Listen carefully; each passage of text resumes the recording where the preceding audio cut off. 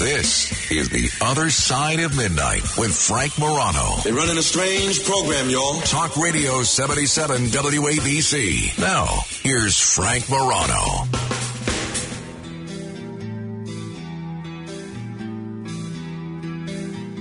Good morrow, everyone. This is The Other Side of Midnight. Let's look up towards the cosmos, shall we, for the next hour.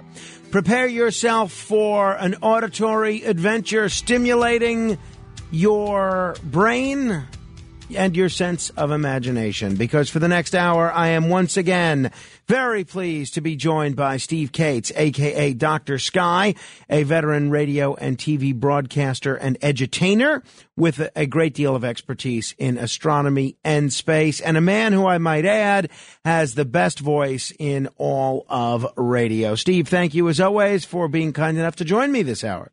Well, good morning, Frank, and good morning to the listeners. Always great to be back on Talk Radio 77 WABC as we do another adventure and stimulate our minds on what's above. There is a great deal to cover, and we're going to try and get it all in within the next hour, and we'll try and squeeze in as many phone calls as we can. If people have questions about space or anything related to space, 800-848-WABC. Let me begin with a story that we touched upon a little bit the last time you were here, and that is in light of the new tensions between the Russian forces and the United States forces. I had asked what that meant for areas of cooperation between the Russian space program and the American space program. Now, when we were speaking last time, you indicated you didn't think that was going to be that big of a problem. Then we saw reports that Russia was threatening to abandon American astronauts in space as these sanctions threaten peace aboard the International Space Station. But apparently, this story has not ended in a bad place, has it?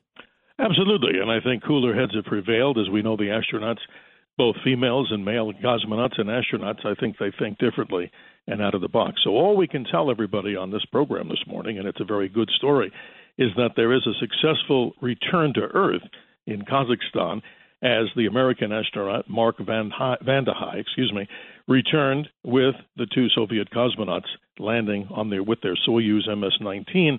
That happened yesterday, and it is interesting because the NASA television channel, Frank, was covering this, and people maybe out there have had the opportunity to see the whole proceedings. But it's one of the most amazing rides that, I've not done it, but obviously speaking to some of the astronauts who've returned, now that SpaceX has better and, more economical ways and much more luxurious ways to return to Earth, they describe the Soyuz MS-19 return, astronauts in the past, as the express elevator from hell, because you have the 7 or 8 minutes of time when you're burning through the Earth's atmosphere, but no emphasis on burning. Their heat shield needs to protect them. So from the political side, Frank, I think we're better. I think the astronauts and, of course, both the United States and the Russian government have handled this one. We have a record to talk about. And Mark Vande Hei, of course, now sets the American space record of 355 days in space. That's surpassing what Scott Kelly did a while back of 340 days in space. So the other compadres that were on board the Soyuz, as Mark returned to the good, solid Earth here, Anton Shkaplerov and Pyotr Dubrov, they both returned. So everything's back to normal, at least we can say that. But as we talked last time, this ride back is rather tumultuous as far as, the shaking and all kinds of stuff. I don't know how I would feel. How would you feel? Imagine riding that thing. That would be kind of an experience, to say the least. That it would. So he set the new record for being in space the longest. Is that for just American astronauts, or does that include Russian cosmonauts and everybody else, too? No, this is an American record. The Russians were then the Soviets. They obviously have people that have been in space well over 400 days. But it's interesting because Scott Kelly wrote a book, I believe it was called Endurance, about his time in space. And as we might have mentioned to the listeners last time we were on doing this, there is some kind of strange things that happen to the body. The bones tend to get either they shrink, there could be some issues with the heart. I mean, not fatal, we hope. But we're still learning about the physiology of how astronauts would eventually go to these long-duration missions. And imagine this, as the consensus is now, when we go to Mars, whether it's Elon Musk and the SpaceX team, or whether it's a combination of other nations and NASA, we're still looking, Frank, at about a journey one way between 7 to 9 months. So we really need to know what the medical side of the effects on the human body are. By the way, on the just lastly on the America-Russia situation, sure. What do you think this means for the future of the International Space Station? That seems to be the place where there's the most cooperation between American astronauts and Russian cosmonauts. Do you think the tensions, which even if there's a ceasefire, don't appear to be abating between our two countries anytime soon, do you think that puts potential collaboration for projects like that in jeopardy in the future? It probably does, based on the geopolitical situation. But again, listening and talking to so many of the people in the space industry on this during this past couple of weeks, their hope, and so is mine, and I'm sure yours, and probably many of the listeners, of course, is that we return to this ISS, finish out the program. But I've heard all different theories on the evolution of the space station, the ISS. Some say that it'll be turned into a hotel maybe in the next 8 to 10 years. Others say that it probably should be deorbited because it's maybe used up its existing lifetime up there. It's quite a big object. We're looking at something about the size of a football field. And I'm amazed at this, Frank, when people who have fairly large telescopes on the Earth, and I'm not talking about these giant observatory telescopes. I have friends, I don't know how to do it. I've tried it, and I can't do it.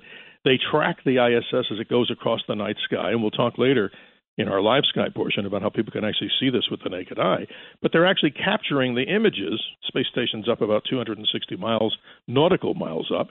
They're actually seeing the different segments and the solar panels, and one guy just got an image, how about this, of the spacewalkers outside of the ISS from the ground with a telescope that's not even that large. Wow. That's amazing. Wow, that is amazing.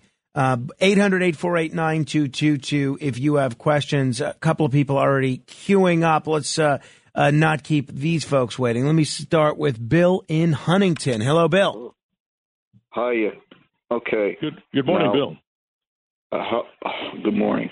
Once upon a time, there was a Frenchman named Lacaille, and while the guillotine was chopping people's heads off, he ran away to South Africa for several years, and he drew star charts, okay?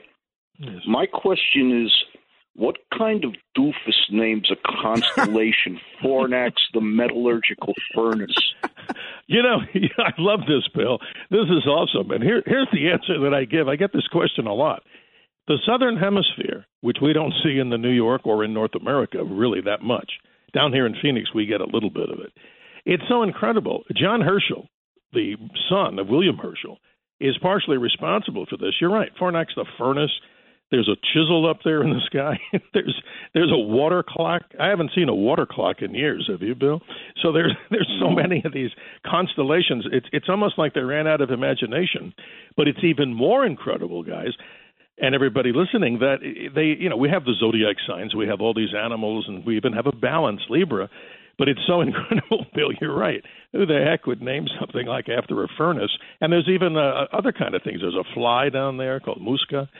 There's a chameleon in the sky. I mean, it's amazing. But some of these things that they came up with. How about this? There's an air pump in the sky in the Southern Hemisphere. So I think they needed to get a little more creative. And they're very faint constellations, by the way. Thank you, Bill. Mario is in Brooklyn. Hello, Mario. Hello, gentlemen. Good morning. I have two brief questions. I read that in 2023, the orbit of the moon is going to be wobbling, and it may affect the tides on Earth, and there might be coastal flooding. Mm-hmm. And I also saw on the news tonight that the Voyager, if I'm not mistaken, found a new star in the constellation that may be the furthest one that they have noted. Yes, there's interesting answers. Mario, thank you for the call, and thank you for the questions. We'll go to the 2023 story about the moon.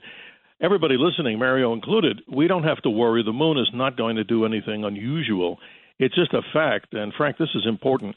The moon moves away from us by centimeters a year, which is hardly noticeable. I mean, if you even look at a ruler, you have to see what a small increment that is. And in terms of everything, we're talking like inches. I mean, this is a minuscule thing. So there's nothing really to worry about in the short term. The moon, as Mario was talking about, is so important to the tides on the Earth. Without it, obviously, this would be a rather boring place. But this is interesting. The Voyager spacecraft did not detect this object that we're going to talk about. The Hubble Space Telescope actually, get a load of this, just discovered and detected, this is late-breaking news, the farthest star ever detected. Now, what does that mean? It's 12.8 billion light years away, which means that the star formed around 900-ish million years after the Big Bang or the big explosion. And astronomers have named it, interestingly enough, after one of these Gothic English characters in literature called Arundel. And what's interesting about this is, I think that's an amazing question, Mario, that you're asking, because we have not yet detected anything that far out into the cosmos. And guess what? The real great news is, where do you think, and what do you think when happens with the James Webb Telescope gets its hands on it? We'll be able to learn so much more. So two interesting questions. Absolutely. Al is in Manhattan. Hello, Al. Good morning, Frank. Good morning, Dr. Morning, Cates. You're my favorite guest on this fine show. Well, thank you. I appreciate all your knowledge and entertainment. Yeah, I have two brief questions. One was concerning this. When you're looking from Earth, I understand that the Earth is 4 times bigger than the Moon. Yes, sir. And I also understand that the Sun is 400 times the size of Earth. But when you look at the sky, it seems like the Sun and the Moon are almost the same size. Is that because of that? Right. Mm-hmm. Well, Al, it's interesting. The Sun and the Moon, thank goodness they are the same size, because if the Sun was appearing to be 400 times the size of what we see the Moon, I think we would be a rather toasty day indeed. But Al, no, being on a serious note here, that's interesting. I call this is something interesting. If you think back philosophically, there's something called sacred geometry here. And if you look at all these other planets in the solar system, why does Earth have one moon? Why does Mercury and Venus have none? Why does Jupiter have so many and Saturn many more? The interesting thing is we have something here called sacred geometry. And without it, Al, we would never be able to have the eclipses that we have. And next year, we'll talk about it in future shows, I hope, with Frank, that we're going to have in October of 2023 one of these annular eclipses where the moon is farthest away. So it's as like if you had a quarter, let's say, on the table and you put a nickel on top of it, a lot of the quarter is still visible. That's when the moon is far away, called apogee. But the most amazing one is when we have the moon and the sun in the sky, and the moon covers up the sun totally for a total solar eclipse. But there's nothing to worry about as far as the sun being 400 times the size, of what we see in our sky of the moon. But you're so right, Al. From the lunar surface, as Dr. Edgar Mitchell told me in person many times, you bet, you got it right. The Earth would be 4 times the diameter of what we see a full moon. I'd love to go now, don't you think, guys? Wouldn't that be fun to see that? It would be indeed. We've been hearing a lot about Solar Cycle 25. Yes. Apparently, Solar Cycle 25 is here, and the activity related to it is increasing rapidly. What exactly is Solar Cycle 25, and what precisely is increasing with respect to solar activity? Well, every 11 and a half years, we know we go through this ebb and flow of sunspot activity, but there's really a deeper cycle of sunspot activity. But since they've been keeping track of these, we go back 11 times 25, and then we would have, at least when they started to seriously look at the sun. Now, I'm privy to a solar telescope here, and I take it out as often as I can. I look directly at the sun. It's a piece of equipment you don't need. It's already got the filters built into it. So what I'm saying is I'm following this very closely, Frank. And to pass this on to the listeners, here we go. Solar Cycle 25 supposedly started at the end of December of last year. Solar Cycle 24 was hanging on, and Solar Cycle 24 was not really that strong, but it wasn't all that weak either. So what happened is Solar Cycle 24 was on the sun. Solar Cycle 25 tried to get started, and they were fighting each other. So astronomers know that there's something called a termination event. Real simple. The termination event is when one cycle ends, magically, and by the solar physics side, and the new one begins. But right now, on the sun, and this is interesting, if people go to a website called spaceweather.com, you can follow along. Sunspot Group Active Region 2975 is this really strange-looking, it almost looks like acne would look on skin, and that's the best description I can give. But here it is. It's been pumping out M-class flares. What are those? Those are some of the medium density or intensity flares. But today, it pumped out an X-class flare. Now, what is the difference? On a logarithmic scale, it's 10 to the 10 to the 10. This X-class flare is a 1 out of 9. So what does that mean? It means that the sun has been belching out a couple of these flares the past few days, and that this big flare is sending out energy. So what they're going to have, and it's actually going to strike the Earth maybe even now or into early tomorrow morning, possibility as we get a G2 class solar storm or a G3, that's pretty high, which means the northern lights may be seen farther south. But what's interesting about this, and I find this fascinating, is that this is paling by comparison to some of the great solar storms in history. We know the 1859 Carrington event was massive. If it happened today, we'd probably lose most of our satellites and all of our technology electronically. Let's go back to the Bastille Day solar storm. That was July 14th of 2000. Frank, that was an X5 flare. That's pretty powerful from an X1. And that disrupted so much communications, and radio here on the Earth and all things like that. But the most prolific one, and I'm still confused about this one, it was called the Halloween flare, or the Halloween event. October the 28th of 2003. Frank, I don't make this stuff up. It was an X45 on the scale. But luckily, the solar flare hit on the side of the sun and didn't hit the Earth directly.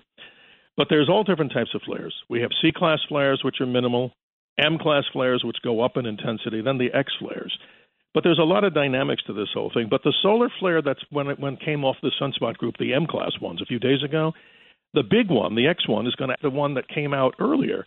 And they call this a cannibal event. So it's going to be a cannibal flare, meaning it's going to absorb all the energy as this big one catches up to the slower ones, and it gives us a big oomph on the Earth. Are we worried about satellites falling from the sky? Probably not.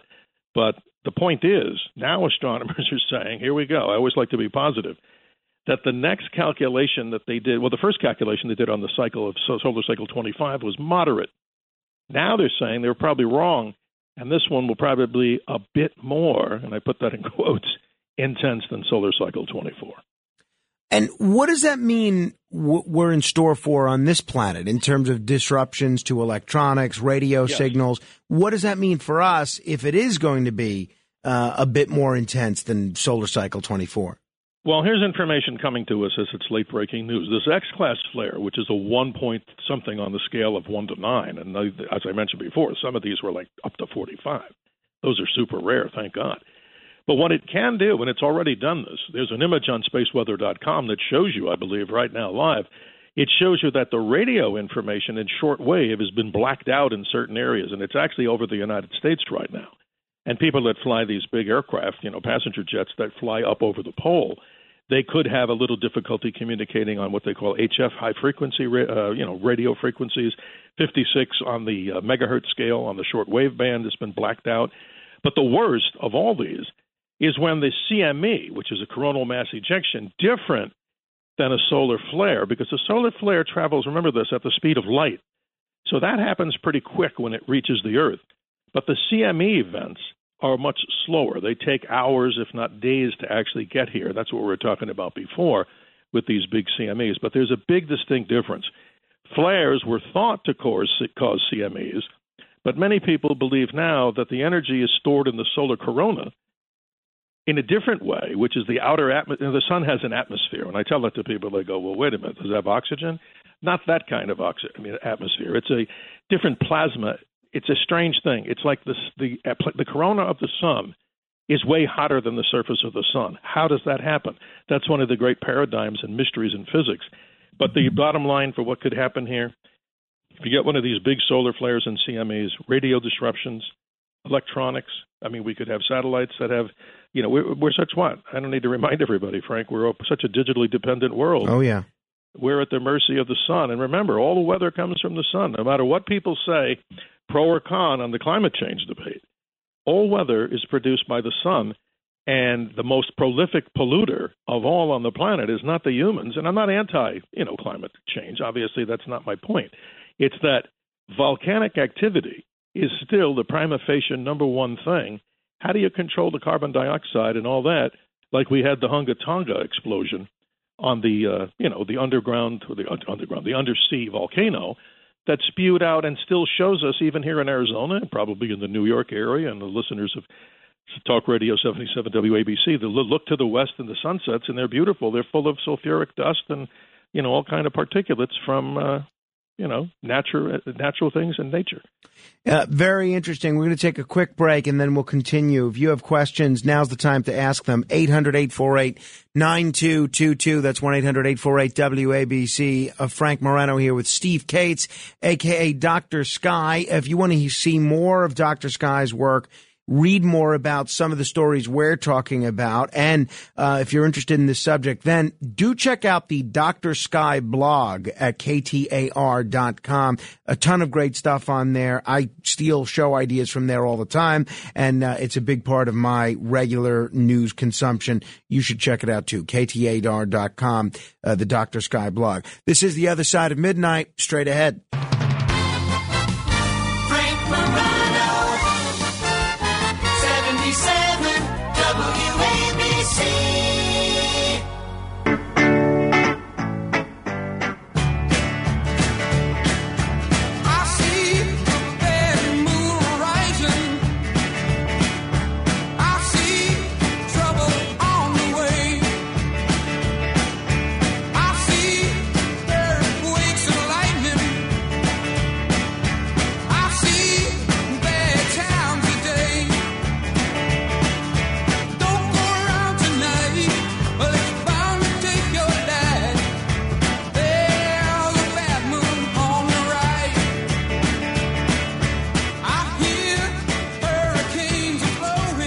This is one of those shows, ladies and gentlemen, where whatever you're into, we are going to scratch your itch today. If you're into space, you're going to hear a lot about space. If you're into the criminal justice system, you're going to hear a lot about that. If you're interested in gambling, you're going to hear a lot about that. If you're interested in ping pong or diplomacy with North Korea, you're going to hear a lot about that. But this hour, I am joined by not only one of my favorite guests, but one of the listeners' fan favorites, Steve Kates, a.k.a. Dr. Sky. He is a broadcaster par excellence, somebody who has a great deal of expertise when it comes to both astronomy and space. He is what they call an edutainer. He educates us as he entertains us. Steve, a lot of people very eager to talk with you. Let's squeeze in a couple of calls here. Let me say hello to Chris on Staten Island. Hello, Chris. Yeah, I have two quick questions. 2-3 years ago, there were a lot of stories about the true North Pole coming further south than it usually does. And there was also stories about the poles swapping. But I haven't heard anything about that in the last couple of years. Are there any updates on this? Or? Interesting, Chris. Thank you for the call here, and good morning. Basically, what's happened here was a long time in history before we actually could identify what's called a magnetic pole and simply the explorers that went to the actual geographic North Pole. But I've been hearing the same thing, that every year the pole slowly moves from the North Polar position slightly off-center of that zero, the total 90 degrees north. But on the other hand, there's also the changes in the magnetic field pole, and that apparently is located somewhere up in the tundra area of Canada. Not sure why it happens, but I think, again, talking about this solar situation here, a lot of things do affect the Earth, and we do go through this pole change or regression. And I think they're not to be exact, and if I don't know something, I'm always going to be honest with you and the listeners. The interesting part about this, it's thousands and thousands of years of polar shift, and I'm even small and conservative on my numbers. But if that were to happen relatively quick, that would be a bad day for everybody, because so many things that we depend on here with the plus-minus situation, let's hope and pray that doesn't happen anytime soon. But, Chris, appreciate the good and intellectual questions there. They're awesome. Steve, let me ask you about the X-37B. This is apparently a new space plane courtesy of the Space Force. What do we know about the Boeing X-37, also known as the Orbital Test Vehicle? Well, this is something really strange. It goes back since April of 2010. Now, what is this? It's a little tiny, like if you looked at a miniature space shuttle, 29 feet long, 15-foot wingspan. Now, that's small compared to the shuttle, which was 122 feet long. I remember once at the Cape, we were standing there, and we were getting this special tour of going out to see some of these launch sites that we haven't seen in years on a special tour where John Glenn launched, of course, going in his orbital flight, and sadly, where the Apollo 1 astronauts perished. But I was looking at a big, giant stack, meaning a rocket inside a hangar. And as I'm ready to get my camera, two security people told me, lose the camera. And I said, really? And they said, yes. What was in there was the X-37B. What is it?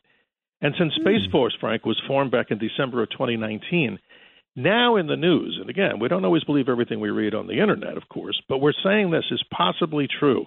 There may be more of a military use in space for this. And for now, we're knowing that it's testing so many of these new engines. They're called xenon propulsion, very technical stuff. You know, they give off like blue gas, and it's kind of cool. It's like Star Wars technology. This has been developed by Boeing and DARPA. That's the secret part of the government that does all these research projects. But get a load of this. It's on a mission right now, OTV-6, for well over 700 days.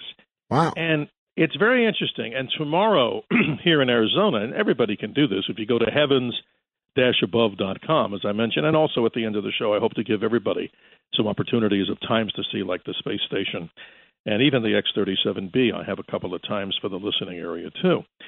But tomorrow night, and I've seen it before, it goes by real fast, but it's only a little 29-foot-long object, but it's testing something else, too. Now, this is what the government has released of all the things that we don't know. It's solar-powered, but it's testing something with an acronym called PRAM-FX.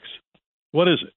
It's turning sunlight into microwaves to be able to beam it down from space to be able to one or two things. And again, I'm not the physicist who designed this, just the one who's reporting, and hopefully, from what I'm reading, is accurate here, and I think it is, that it will be able to take energy in space, beam down in microwaves, so you could transmit or transport that energy down.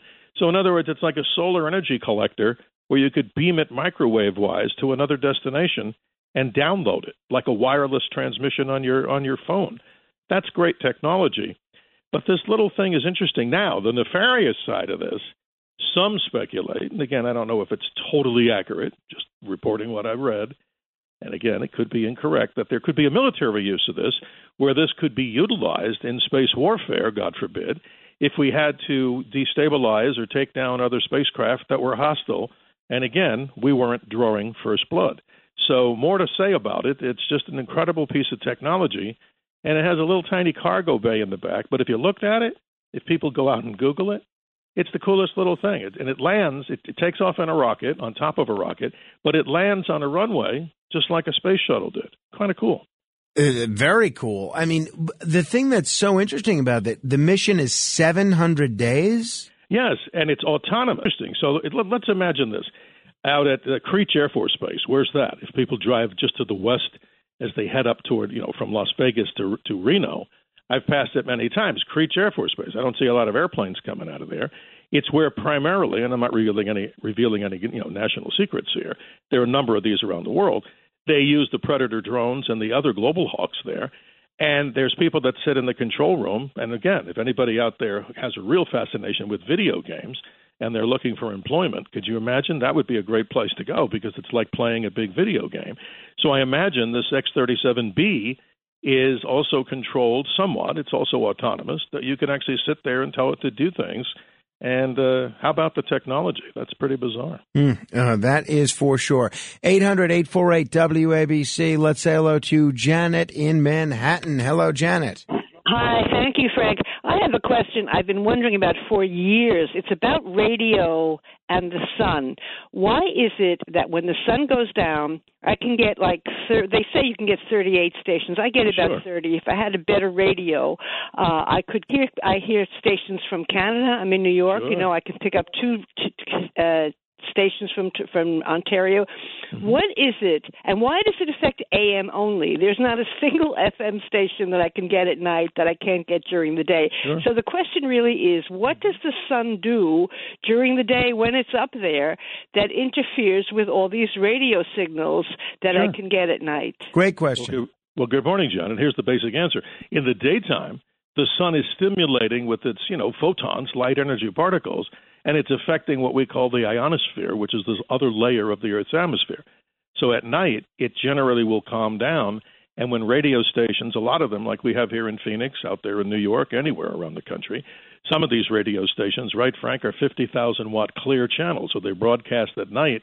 You can hear what? Frank, WABC. I remember hearing them once all the way down in Arkansas when I was driving once at night. Seriously. Oh, no. We get calls from all over the country. In fact, no, I'm sure it's even more powerful. But Janet, this is interesting. What happens is the changes in that ionosphere because it's reflective. So at night, these stations that are not as powerful, or let's say the big ones, are able to be heard because their signal can be bounced off the top of this ionosphere, and it's not being affected by the daytime, radiation that's coming from the sun, which changes the whole dynamic of the whole ionosphere. So, hey, I'm a big fan of all these radio stations. I remember, just like many out there, when I was a kid, obviously listening up and growing up in New York, listening to WABC, of course. But at night, I could pick up stations all the way down, and I think there was a really funny one, right, Frank and Janet, down in Del Rio, Texas, or even in Mexico. It was called X-Rock 80. And I think Wolfman Jack used to broadcast, and I think they alleged to have 150,000 or more watts, which was illegal in the U.S. Exactly. But you could hear them all the way to Jupiter. Exactly. Great question, Janet. Thank you. Thank you. We've been hearing a lot about the James Webb Space Telescope, and a caller called me on Friday, and he asked, and I gave the most ham-handed explanation and said I would ask you about this. He asked for some clarification over the reports that he's seen, and I think other people have seen as well, that the James Webb Telescope could allow us to see what happened thousands of years ago in the past in different parts of the galaxy, or maybe even in other galaxies. I'm wondering if you can give us an update on the James Webb Telescope in general and explain that concept to people. How are we potentially going to see things, events, structures that lived and existed thousands of years ago? Well, it's a great question, and to give that person an answer, everybody, this amazing telescope has pretty much been flawless. I mean, here we are about 1 million miles away from the Earth itself, sitting in this little orbit that's out there at one of those L2 points, the so-called stabilized point. Now all the mirrors are aligned, and the first image comes through of a non-discrete star where you can see the thing is perfectly in alignment. But remember, this telescope is more of an infrared instrument. So what we're trying to say is, to answer the question, is that when the universe allegedly expanded, I like the word expansion better than explosion, because an explosion indicates that if we were here, we weren't.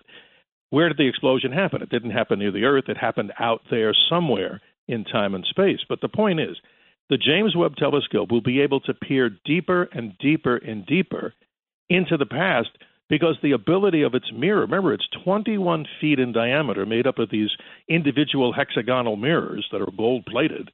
I mean, gosh, this thing's incredible and incredibly expensive. Simply, without a lot of words, it will be able to peer back because of the ability for it to go deeper and deeper into what we call magnitude. Remember, the faintest star you can see with the naked eye in really dark locations, depending on your eyesight, if you have good eyesight with no corrective lenses, is a +6. These telescopes, like here in Arizona and other places, the large telescopes on the mountains, they can push down to +32, which is amazing, meaning I'm seeing deeper and deeper into the past. So James Webb, I can only imagine. I mean, I'm making this part up. Maybe it can see +50s, but it means it'll get closer to seeing when that Big Bang expanded. But the question that one of the listeners had before was about this object, and I mentioned the Hubble Space Telescope just detected the farthest star, and it picked one up at 12.8 billion light years, only 900 or so thousand years after the expansion. So can you only imagine how deep this one should be able to go back? Almost to the beginning of the expansion, we hope. So basically, some of the images that because of the speed of light, because some of the images that the James Webb Telescope or the Hubble Telescope sees of stars are of stars that aren't still there. It's just taking a while for the light of that star to reach the James Webb Telescope or the Hubble Telescope? Yeah, it's a good analogy. And I think if you look at it this way, Frank, this is important for the listeners to know. If you look back, I doubt we'll be able to see 13.8 billion years to the explosion or the expansion. But the point is, those objects the light's been traveling so far, that's how long it took to get here. So you're right. Those objects may not even exist in time and space right now.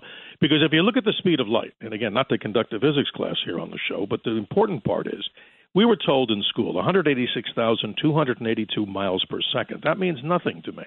I mean, think about it. Most people, if you're driving your car, you go, what does that mean? Here's what the speed of light is in miles per hour.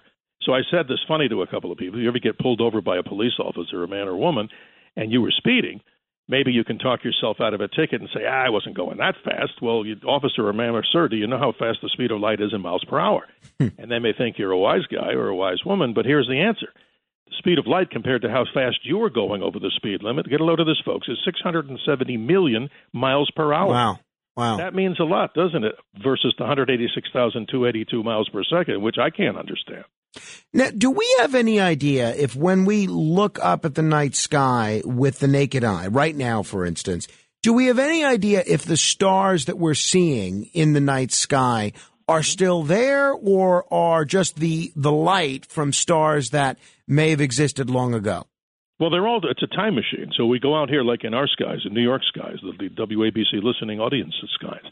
Anytime you look at a star, let's take one. In the evening sky, if you look toward the south sunset, no matter where you're listening, the brightest star in the heavens is a star called Sirius. It's 8.611 light years away. I know that because we talk about it all the time. We're pretty sure that star, more than likely, is still there. But think about it. The light left 8.611 years ago. But look at some of these other objects. The farthest object, Frank, that you basically can see with the naked eye or with a pair of binoculars is the Andromeda Galaxy. And that, I've even seen it from the Central Park, and I'm not kidding, with a pair of binoculars. You have to look carefully. That object's 2.4 million light years away. So it's problematic that with the farther distances, maybe those objects are not there, who knows? But with the near things, the bright stars that you see at night, the distances range anywhere up to at least 1,000 light years. They're probably still there, but maybe even they're on their way out, too. We don't know. Very interesting. 800-848-WABC. That's 800-848-9222. Paul is in Yonkers. Paul, you're on with Steve Cates. Frank, I normally call on another subject. I'm a retired NYPD detective, 35 years experience, 2 master's degrees. I had the pleasure of interviewing Walter Andrus of MUFON about 10 years ago. And I've interviewed thousands. He wasn't lying. He wasn't crazy. He wasn't looking for attention. I was curious what your guest opinion of MUFON in general and Walter Andrus in particular are. That's the Mutual UFO Network for people that don't know. Yes, sir. Well, Paul, thank you for your service first, but let me say this. This is interesting. If you look at this whole perspective here, I certainly have had my time behind the microphone, like Frank's doing a great job, and everybody else that does this as a profession. And I've had the honor of interviewing so many of these people. And let me say this, MUFON, I've had them side by side when we've had many presentations. We did a whole thing with the History Channel on the Project Blue Book. I think that's a great organization to go out there and help identify in a way that probably most people are not even aware of thousands and thousands of UFO sightings. We don't know, and I'm always open. I've never met an extraterrestrial. I don't know what I would do if I did, but the reality is I think they're a good organization that really, truly lays it on the line. And now, as the whole change of UFOs, it's now called what? UAPs, Unidentified Aerial Phenomenon. And I'm really interested, and I'd like to read more of what MUFON's doing or even have us to say about these Tic Tacs that Navy F-18 pilots have seen over the last decade and probably even more that we don't know about. So I think they're a good organization that's doing a good public service to keep the idea alive that we're probably not alone in this universe. Speaking of stargazing, whether it's tonight or going forward in the coming weeks, what is exciting in the night sky these days? What can people see with the naked eye? What can they see with binoculars? What can they see with the telescope? Great question, Frank. Live sky is what we talk about, what people can see. So here, folks, I'll say it twice because if you want to jot this down, it might be of interest to you. The International Space Station will pass over the New York listening area in the East Coast on March the 31st, which is tonight for everybody there, of course, March the 31st, the last day of this month. And what will be coming out of the sky, out of the northwest sky, moving to the east at 8:32 p.m. So if your skies are clear, just remember, the best information you'll get on this is to go to heavens-above.com, plug in your city, if it's not the New York listening area, or wherever, of course, WABC is proudly heard around the country. It'll be bright, about as bright as Jupiter, which is pretty darn bright, and you'll be able to see it sail across the sky. It'll be an impressive sight. And then if you miss that, on April the 2nd, which I believe is Saturday evening, an even brighter pass, moving from the northwest to the southeast at 8:33 p.m. local time. This is Eastern Daylight Time. It nearly gets overhead at 8:33 p.m. in the evening This one is about as bright as Venus gets in the sky. And remember, it's moving 17,000 miles an hour, and you're seeing it about 260 miles from where your eyeballs are up to the sky. And then on Friday evening, we actually have something else. The X-37B, probably need a pair of binoculars for this if you have a dark sky. City dwellers, obviously, it's going to be a little difficult. 7:47 p.m., the object will be moving toward the south. And actually, the easiest way to see this, it goes right under the brightest star in the sky, which is down in the south-southwest at sunset, the bright star Sirius. So I would train my binoculars on Sirius right around 7:46 p.m. Eastern Daylight Time. And if you see something moving from the left to the right, you'll be seeing, from the right to the left, I should say, you're seeing the X-37B, the little tiny 29-foot-long spacecraft moving across the sky. And that's only the beginning. That's pretty neat. Now, in terms of in May, I understand that there's actually a possibility of a string meteor shower. What is a string meteor shower? Well, this is something off the charts here, and this news just came to me the other day, and that's why I thought it'd be great for the listeners to hear it. Every once in a while, as these comets, all meteor showers come from comets. Now, there was this comet that's going around the sun every 5.4 years. It's called Comet Shwachman-Wachman 3. Two individuals, that's their two last names. It was discovered back in May of 1930. And what's happened to this comet, it's not even a phenomenally bright comet. The comet split up in 1995. Literally, the nucleus got so violently shaken by the solar wind, it just cracked up. And in 2006, astronomers determined that it came up to about 68 pieces are flying around out there. So here's what they're saying, and I say this with caution. If you have a clear sky on the night of May 30th into the 31st, and we'll talk about this hopefully in more detail as it comes up, there could be a rather interesting but short-lived meteor shower, maybe a storm, and we haven't had one of these for a long time. And this could be interesting, Frank, because it's called the Tau Herculid meteor shower, the Greek letter Tau. Hercules, the constellation, will, of course, get you more details as this develops. But if that's true, and I've seen some of these strange little meteor showers, not the regular ones like the Perseids, the Orionids. These come every so often.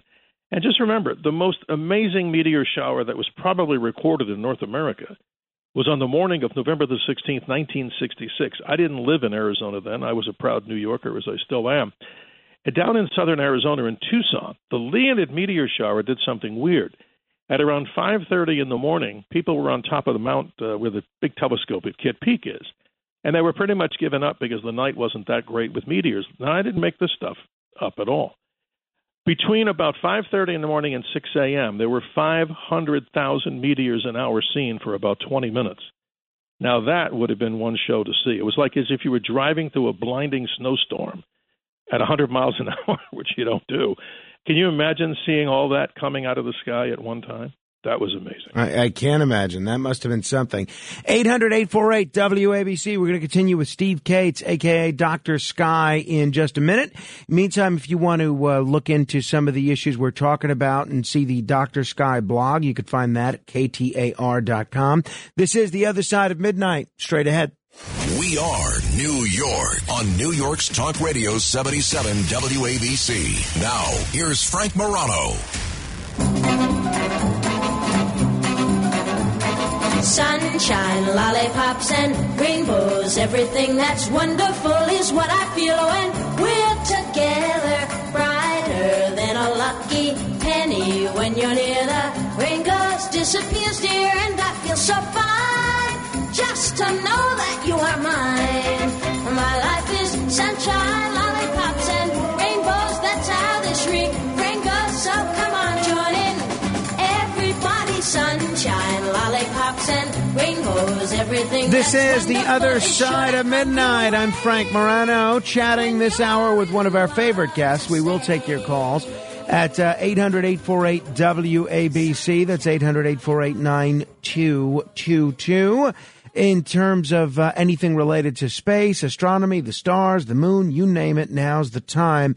Steve, you know, I was talking with a friend of mine a couple hours ago, and I mentioned some upcoming plans that I have on April 16th. And she said, oh, you better be careful that day. It's a full moon. And it led me thinking of the question, why do people tend to freak out when there's a full moon, or charitably, why do they act a little oddly at times when there's a full moon? Or is that just sort of a myth created by werewolf novels? Well, it's actually both. And the wolf thing is called lycanthropy, which is like, howling at the moon. So many sci-fi movies around that, the Wolfman, ... But it's interesting, Frank, the gravitational pull that the moon has. Ask many women. Many of that are, ready to give birth. They've also said that they felt a little different at the time when the moon's gravity was pulling, because it's a tidal thing, maybe in a micro scale too. But it's so incredible. This moon that we're talking about in April will be the full pink moon. And it also heralds in the season of Passover, obviously, and the seasons of Easter. And if we look at the calendar, the actual date of Easter, it's very interesting how it's fixed. And I hope I get this right, because people ask me all the time. It's the first full moon after the first Sunday after the vernal equinox. So since the March 20th date was the vernal equinox, the next full moon, which occurs right after that, that is the next Sunday, is after the date of April the 16th. That is the full pink moon. And voila, what do you get? On the date of the Sunday the 17th, we have the date of Easter. But April, Frank, is going to be an interesting month, too, because it's rather strange. There's many things to see in the sky. We didn't finish. There's 2 new moons. April 1st is a new moon. Then there's one on April the 30th. There's a partial solar eclipse somewhere in the world. We won't see it in this listening area. But then we have another thing going on with planets. This is fascinating. If you get up in the morning, look into the east, we've talked about it for months. Venus, still the dominant planet, the brightest of all. But what's happening is on April the 4th, you'll see this if you have a pair of binoculars better. Mars and Saturn will come within 1/4 of a degree together. That's a significant conjunction. And that hasn't happened since 1779. That close, and the next one will be in the year 2949 AD. But we got the best for last. On the morning of April 30th, don't miss this one. Venus, so bright, and Jupiter, very bright, not as bright as Venus, will come together with the diameter about that of a full moon on the morning of April 30th, and that's a beautiful sight. That's also going back into like biblical history as some of the answers to what the magical Star of Bethlehem was, as we know the 3 wise men and their travels. That has a lot to do, and it's very philosophic and I think very beautiful. Absolutely. No, that sounds terrific. All right. A lot of folks queuing up to chat with you. If you want to jump on board, we have 4 lines open, 800-848-9222. Nick is in Whippany, New Jersey. Hello, Nick. Oh, hi, Frank. How you doing? Yeah. Good morning. I'm going to try to phrase my question so that I can make sense with it. Okay. You were saying that when you look into the sky and look into the stars, you're looking into the past. My question is, when the star is shining, if the star's light goes out, does the light continue to the earth, or does the light stop immediately? Like, you can't really tell, like, if you shine a laser, because it's instantaneous. Like, but if the light cuts off from our sun, if the light cuts off from our sun, does it stop to us instantaneously? Because from the earth to the sun, the light should continue for another 8 minutes. Right. You're absolutely right. Well, Nick, good morning, and thank you for these questions and concerns. Yeah. You're right. If the sun were just to turn off, like a light bulb, it would have happened 8.5 minutes before, because it takes 8.5 minutes for the light to get from the sun to the earth. But when you're looking at these stars, Nick, this is interesting. Let's say whatever you see in the night sky, that's the way they were at the time that the distance factors involved. So in other words, let's take Sirius, the bright star we talked about, 8.6 light years away. That light left 8.6 years ago, to make it very simple. Of course, everybody understands that. But we don't know. Let's say something happened in real time from our perspective on Sirius, as we call it, our time now. We wouldn't know about it for another 8.6 years, meaning if the star exploded or it disappeared. So the farther you go back, that's how long the light has been traveling to get to your eye. Don't know if it's still there now. Very good question. Thank you, Nick. Ted is in Forest Hills. Hello, Ted. Thanks. God bless you. It's always a pleasure. I wanted to ask the doctor, are the Mars explorers, the one with the helicopter, still working? Yes, they are. And it's interesting. Perseverance has done a yeoman's job of being able to do so much great science. But even more interesting, the answer is yes to both. This particular little tiny drone is flying in an atmosphere that's nothing like that of Earth. And it's done amazing things. Little ingenuity. We had Frank on our show, and Nick out here in Arizona, the people that were the project directors of that. And I'm still baffled how they can get that thing to fly. But the little secret they told me, guys, is that the speed of the propeller is much, much greater than what you would have naturally here on the Earth because of the lack and changes of atmospheric pressure. They're still working, and a lot more science to come. Interesting. Bob in Queens. Hello, Bob. Hey, how you doing, Doctor? Morning, I see Bob. on a lot of these shows, they talk about expansion and how the universe may end and quiet and dark. And then I see other shows where they say that Andromeda is on a collision course with the Milky Way galaxy one day. I was just trying to understand how everything could be expanding away from each other, and then the two galaxies can still be heading towards each other. That's one of the best questions we've ever had, Bob, and this is interesting, Frank, what he's talking about. You know, this is interesting when we talk about the Andromeda Galaxy. I mentioned before, 2.4 million light years away. But what's going to happen to that as everything's moving along, these objects have different differential speeds anyway. So our galaxy is turning around like this big hurricane or a cyclone. We go around in the orbit there every 260 million years. That's another one. But what's happening is, and this was pretty specific, I mean, God help us, this is a long time in the future. We have a lot of things to prepare for, right, Frank? 4 billion years from now, the Milky Way will be attacked or hit by the Andromeda Galaxy, and then it will merge together as it destroys so many stars. That's going to be a pretty violent thing. Sorry, folks. It'll be called the Milkomeda Galaxy, but again, Bob and Frank and everybody listening, I don't think we have too much to worry about. But on a serious note, since everything seems to be expanding, there are differential speeds within that, so things can actually move at a little different rate and velocity, but yet everything is moving outward. Interesting. Great question, Bob. Thank you. 800-848-9222. Steve, I have to ask you about this story. Some people might think it's a little outlandish, but let me run it by you anyway. Dr. David Jacobs, a professor at Temple University, he's written a number of books on alien abductions. He's interviewed supposed subjects about their experiences. And the Daily Star has an article today saying that he claims to have formed a sinister conclusion from their testimony, which is at least the way the Daily Star puts it. And I've invited him on the show. I've yet to hear back. He's a professor of history, not astronomy or anything like that. He believes that aliens are abducting humans on Earth before a full invasion. Have you seen this reported, and what, if anything, is your take on this? Well, I've read this report, Frank, and I find it interesting, and I'm going to do all due respect to the good Dr. Jacobs. I respect his opinion, but I think the problem in this country, and I think around the world today, is the demonization of debate. You know, a lot of times people want to debate subjects, and one side's screaming at the other. Let them speak. But the reality is, from my perspective from astronomy, unless I'm one of the invaders with Roy Thinnis on television, where similarly that was exactly what happened. You know, the craft came and they took over human bodies. I don't know. I mean, I've talked to so many abductees. I don't know. I haven't met anybody, but I think the closest, on a funny note, that I've ever come to what somebody might be a hybrid or somebody that's like, coming back from another world was the person I met at the gas pump the other day, and they weren't too happy. But that's another story. But I don't know, Frank. That's one that I have to give a heck of a lot more thought to. But it's like the X-Men. Who was the character in there? I think it was a female part of the X-Men or something, that she was like the hybrid that turns blue. Shape-shifting. So I don't know all about that. Well, we'll have to keep an eye on that. And again, hopefully Dr. Jacobs will accept my invitation. Steve, as always, the hour has just flown by. Thank you so much for the time this morning. I'll look forward to our next conversation.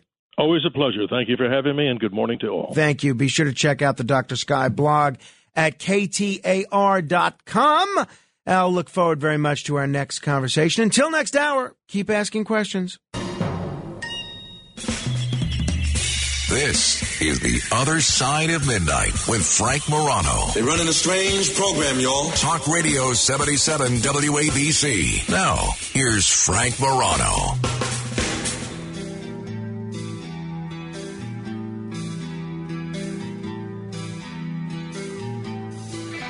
Good morning, everyone. This is The Other Side of Midnight. I'm Frank Morano. So I read an article in The Atlantic right before the show, and I try to avoid reading a lot of articles in The Atlantic because this is one of those publications where it gives you something like 4 or 5 free articles a month, and once you eclipse them, then you're not able to access anything. So I'm always very careful about accessing whatever articles they publish because I don't want to eclipse my quota for the month. But there was just something about this headline that struck me as interesting. I said, let me read it. And I'm glad I did. It's a wonderful article by Olga Kazan. And I actually think I might invite Olga Kazan on this radio program because I was so into this article that I looked her up and I became a fan of some of her other writing. I actually ordered one of her previous books. So I'm looking forward to hopefully having a conversation with her on the radio. But whether she comes on or not, the piece is worth reading. And I've linked to it on my Facebook page, facebook.com/Morano fan. That's facebook.com/MORANO fan. Here's the headline. Why people are acting so weird. And the subheadline says, crime, unruly passenger incidents, and other types of strange behavior have all soared. Why? And I found that to be such an interesting question. Listen to how this story begins. And again, you could read the whole thing on my Facebook. Everyone is acting so weird. The most obvious recent weirdness was when Will Smith smacked Chris Rock at the Oscars. But if you look closely, people have been behaving badly on smaller stages for months now.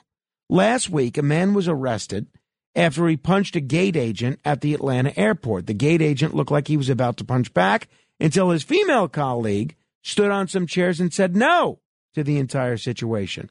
That wasn't even the viral jerk on a plane video that week, meaning there's a lot of those. In February, people found ways to throw tantrums while skiing. In one viral video, a man slid around the chairlift boarding area of a Canadian resort, one foot strapped into his snowboard as he flailed at security guards and refused to comply with a mask mandate. Separate footage shows a maskless man on a ski shuttle screaming, "There's nobody wearing masks on any bus in this GD town," before calling his fellow passenger a liberal piece of blank and storming off. During the pandemic, disorderly, rude, and unhinged conduct seems to have caught on as much as bread baking and Bridgerton. Bad behavior of all kinds, everything from rudeness and carelessness to physical violence, has increased. As the journalist Matt Iglesias pointed out in a Substack essay earlier this year, Americans are driving more recklessly, crashing their cars, and killing pedestrians at higher rates. Early 2021, for instance, saw the highest number of unruly passenger incidents on airplanes and so forth ever, according to the FAA. In February, a plane bound for Washington, D.C. had to make an emergency landing in Kansas City, Missouri, after a man tried to break into the cockpit. And here's my question for you. Why? Why are people throughout society behaving so weirdly? Or are they? Is this just a function of more weird behavior being caught on cell phone video because everyone's got a camera and a movie studio in their pocket? Why are people acting so weird? A question. Since before your sun burned hot in space and before your race was born, I have awaited a question. Healthcare workers say their patients are behaving more violently. At one point, Missouri hospitals plan to outfit nurses with panic buttons. Schools, too, are reporting an uptick in disruptive behavior. Chalkbeat reported last fall. In 2020, the U.S. murder rate rose by nearly a third, the biggest increase on record. Then it rose again in 2021. Car thefts spiked 14% last year. Carjackings have surged in various cities. And if there was a national tracker of school board meeting hissy fits, it would be heaving with data points right now. What on earth is happening? How did Americans go from clapping for healthcare workers to threatening to kill them?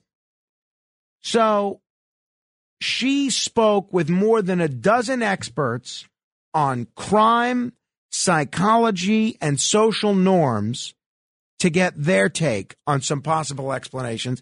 But I don't want to hear from the experts. I want to hear from you. Why do you think people are acting so weird? 800-848-WABC. That's 800-848-9222. She spends a lot of time exploring one possible explanation. I'll tell you what it is in a second. And it kind of makes sense. So it could be as simple as that. I'll tell you what it is. But I do want to tell you, coming up in about 15 minutes, we're going to talk with Richard Luthman. Some of you might remember Richard Luthman from when he was on the front page of the New York Post as the trial by combat attorney. He was an attorney who actually challenged another attorney to a trial by combat. Additionally, he had a whole bunch of other media-making cases in which he was all over the news for. And then he ultimately ended up getting arrested for kidnapping and for a scrap metal scheme and for having fake Facebook pages. So he has some very big news. This is going to be his first radio interview, as I understand it, since leaving prison, coming up in about 15 minutes. But why are we acting so weird? 800-848-9222. That's 1-800-848-WABC. I'll give you the explanation that a lot of experts that this writer spoke to offers, and then I'll hear yours. One likely explanation for the spike in bad behavior is the rage, frustration, and stress coursing through society right now. When Christine Porath, a business professor at Georgetown, collected data on why people behave in rude and or uncivil ways, the number one reason by far was feeling stressed or overwhelmed. Is there more to it than that? What do you think? 800-848-WABC. Joe is in Ronkonkoma. Hello, Joe. Hey, Frank. Tomorrow. I see it firsthand, and I personally think it's from COVID.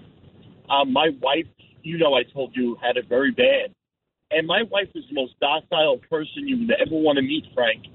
And lately, after she had COVID for the past year, I've noticed, my kids have noticed that she's snapping at us. She gets very unstable, and then she'll be fine. And then it goes back and forth, and she was never this way. And I had COVID mildly, and I sometimes feel, and it's weird, like I'll feel not my normal self, but I'll take a couple of breaths and I'll try to collect my thoughts. And also, I kind of believe that it is stress, because a lot of people are stressed out about paying the bills, gas prices, and you feel like you're closed in. But a lot has to do, I think, is with the isolation, with the lockdowns, and I think COVID, because a lot of people I talk to, Frank, are going through this. Have a good night.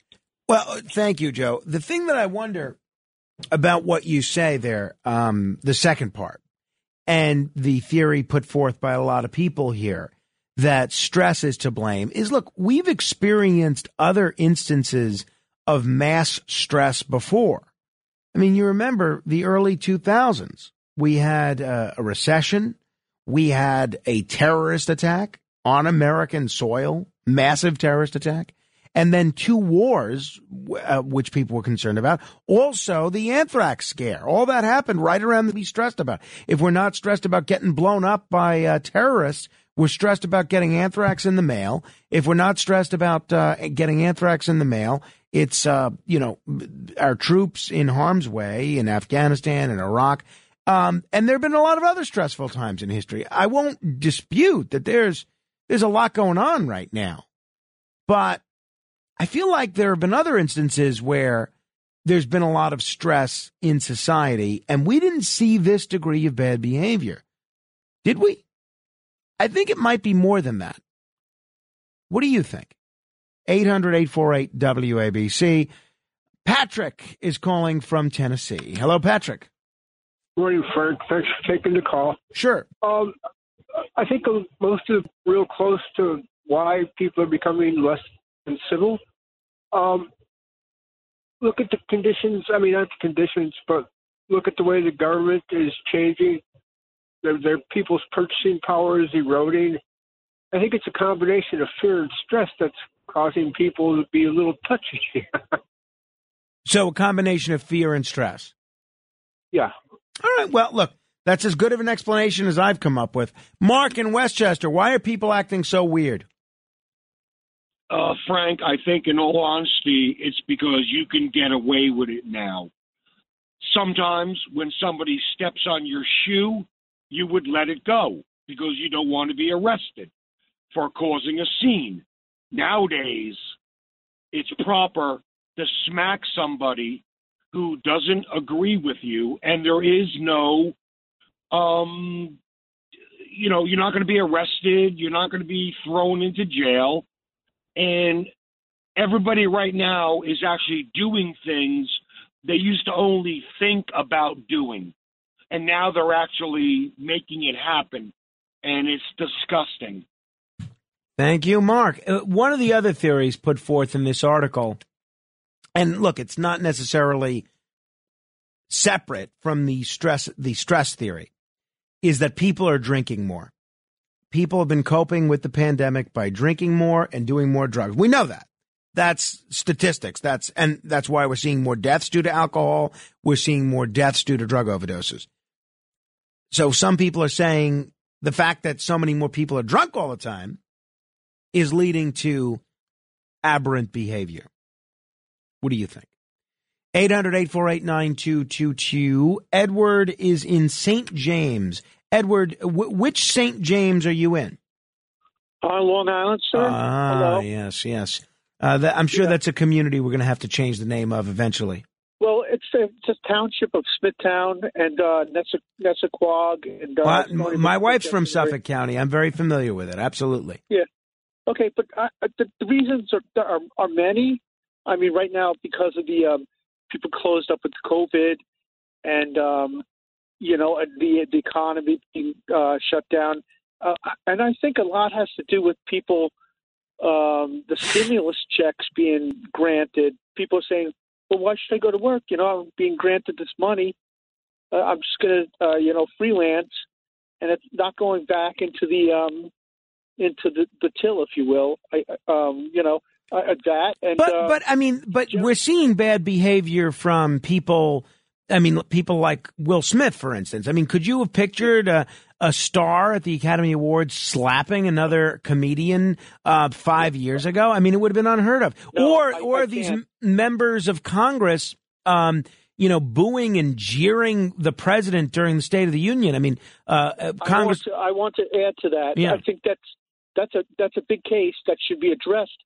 And people are they're hemming and hawing about this. This is a case of assault and battery on both cases of Chris Rock and on Will Smith.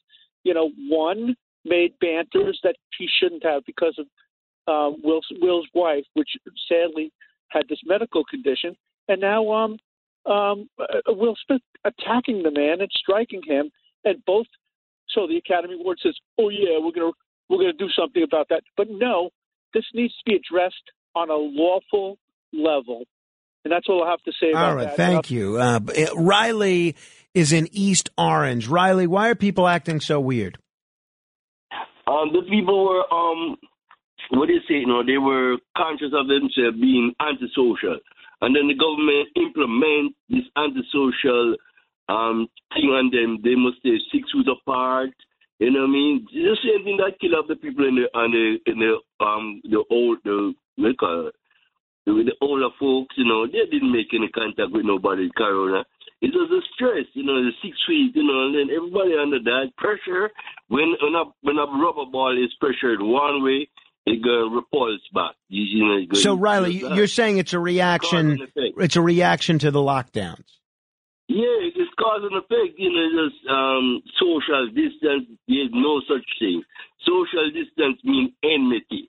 That's the only thing social distance can mean. Yeah, fair enough, Riley. Nick is in Manhattan. What do you think, Nick?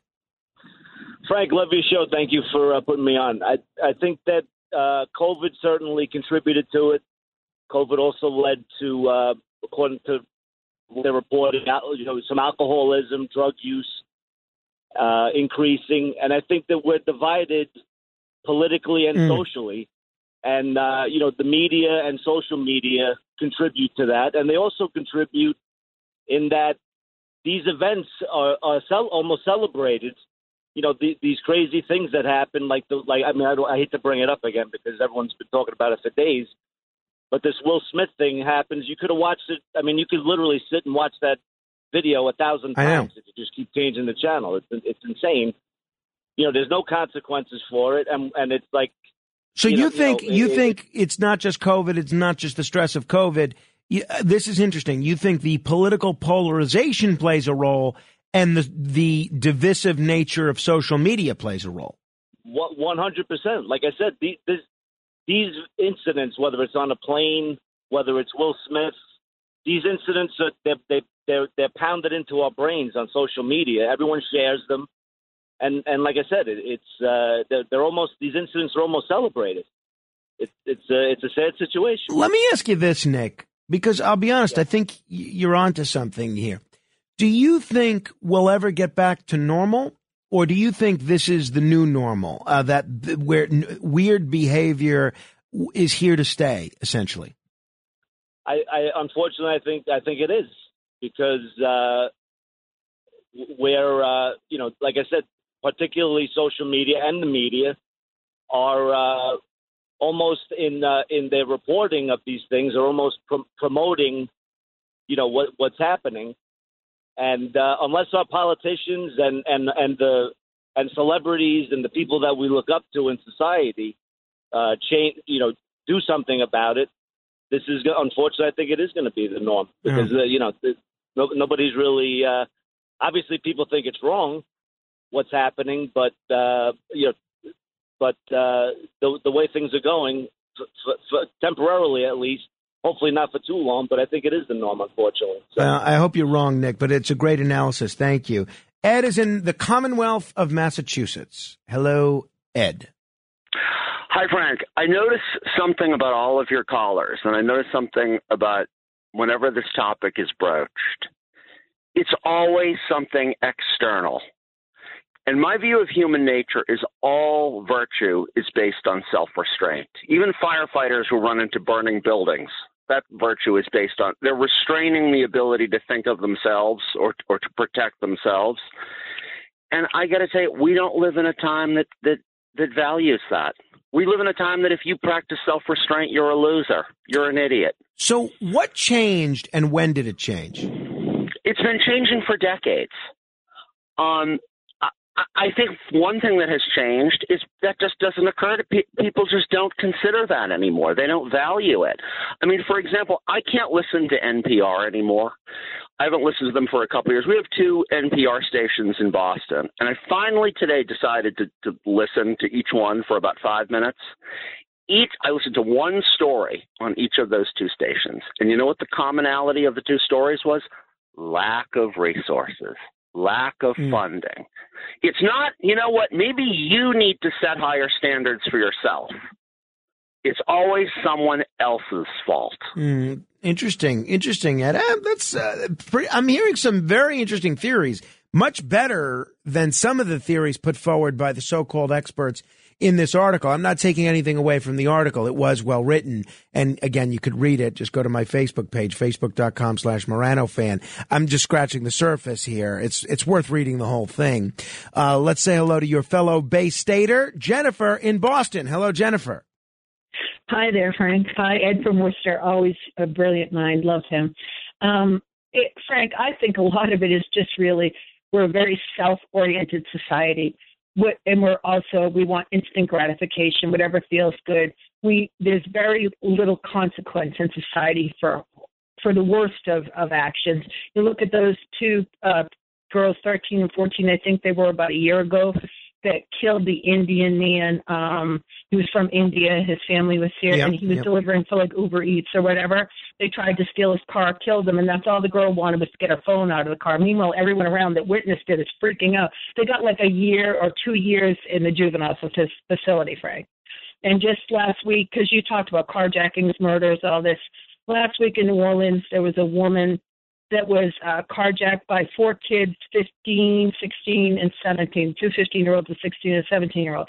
They horrifically carjacked this woman to the point she was tangled in her seatbelt, her arm was ripped off, and she died on the street. 73-year-old woman just trying to leave the place where she worked in a quiet, pretty little area of New Orleans.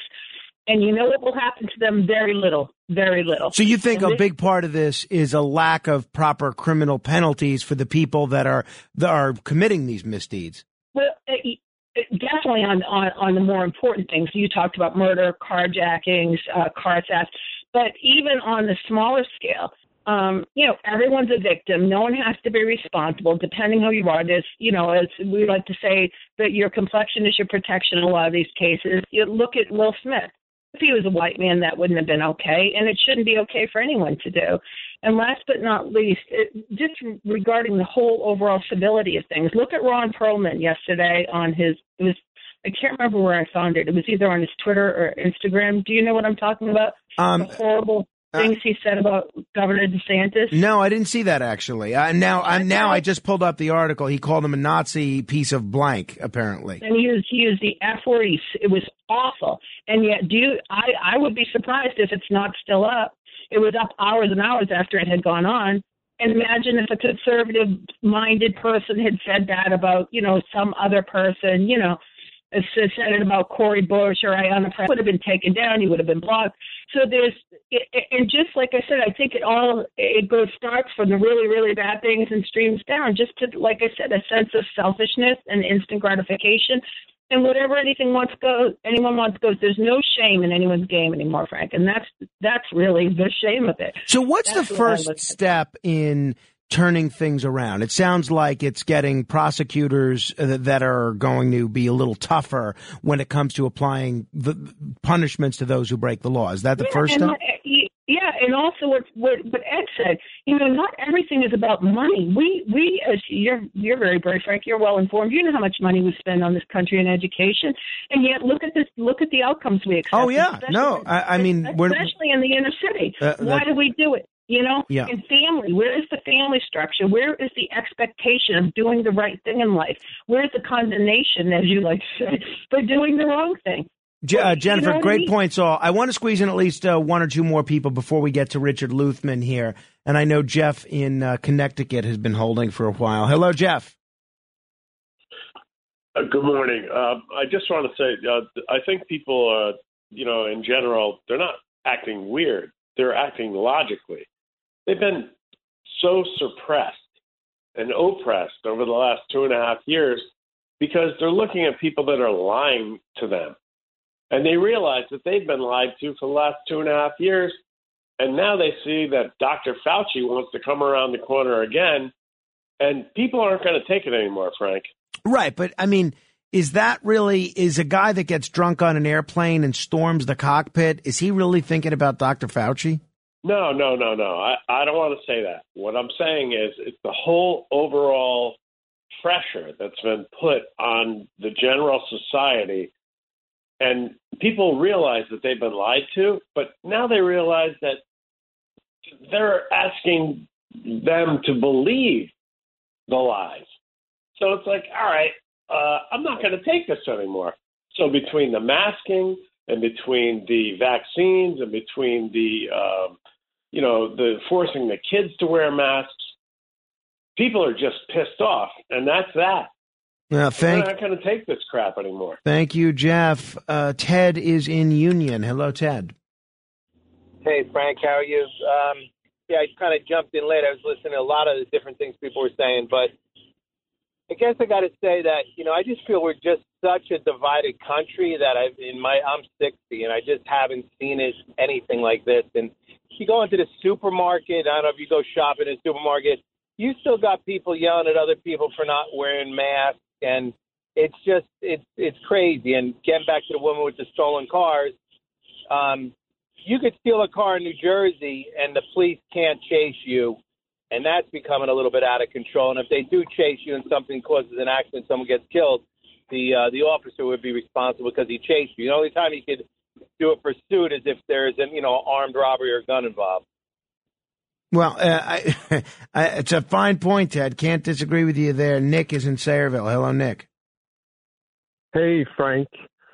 When you got guys like the number one at Twitter 2 years ago, Jack Dorsey, 2 weeks before a presidential election, decides to censor a New York Post about a man that will be harsh, is a crackhead, openly admitted, interviewed on Jimmy Kimmel, a book, everything, that does deals with Russia and China, and is the son of our President of the United States. And that was made normal. I mean, that was 2 years ago. This is all was supposed to be normal. All through the mainstream media, I mean, people are acting weird because they want us to act like this is just all normal. Yeah, I don't think, I don't see the guy storming the cockpit on the airplane doing it because of Hunter Biden's laptop. And I don't think this aberrant behavior is limited to one side of the political aisle. I don't. I think this is endemic in society these days. Last call here on this subject before we get to my friend Richard Luthman. Let's say hello to Nick in Syracuse. Hello, Nick. Hello, Frank. Thank you for taking my call. I wanted to mention the uncertainty that's put into society, I think, through media, and the fact the society is divided so much among like a moral compass. There's half the country is anything goes, and the other half is still holding on to morals or stuff we find in the Constitution, and they're like, how are all these people getting away with this? And it's creating a chaos. There's people that need a canon or a guideline or something to come back to, and you could either go up, raise, or lower from that. But then there's other people in society where anything goes, and they don't believe in any mores or any morals at all. And so we're not teaching morals and ethics in school anymore. And the whole ethics thing is shot from, the president right on down to your local politician, and you don't know where you stand.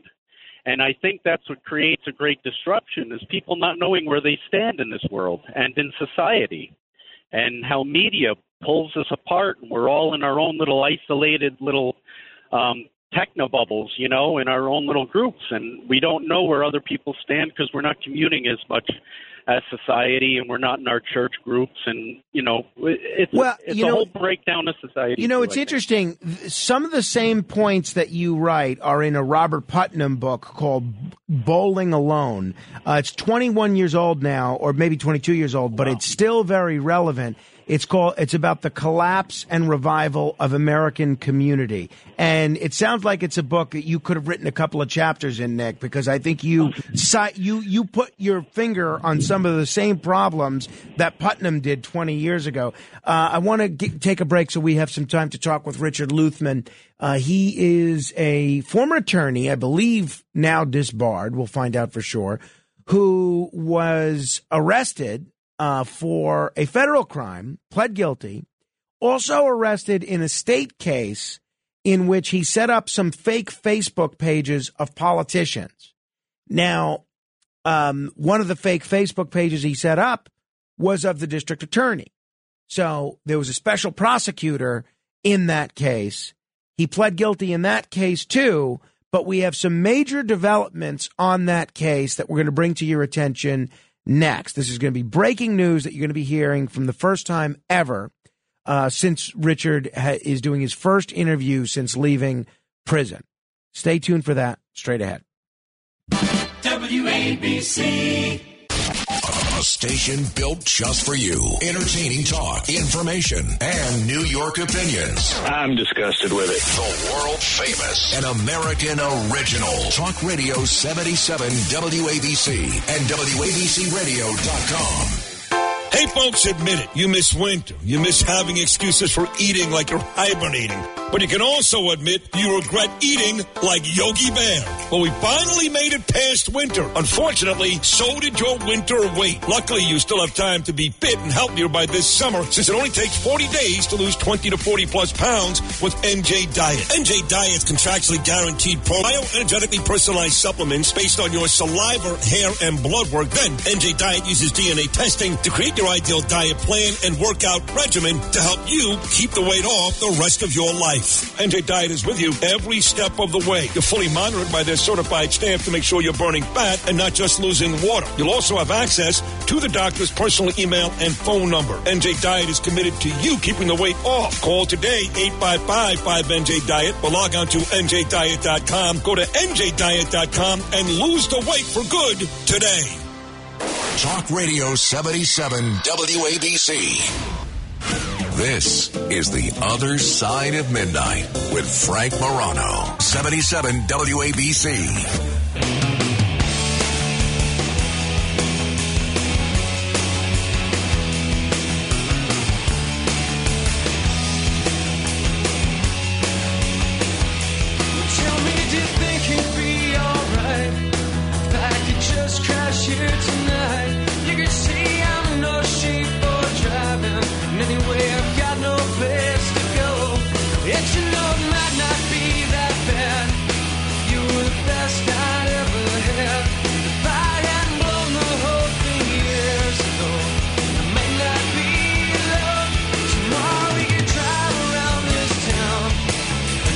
You may remember the name Richard Luthman. Richard Luthman was a very colorful attorney in the New York area who got a whole lot of attention, was even on the front page of the New York Post around 2015 for trying to be part of a real-life Game of Thrones by challenging one of his foes in 2 lawsuits to settle their differences with a fight to the death. Well, since then, he has had a lot of very colorful clients, and in the interest of full disclosure, people should know he's done a lot of legal work for me over the years, mostly related to political stuff.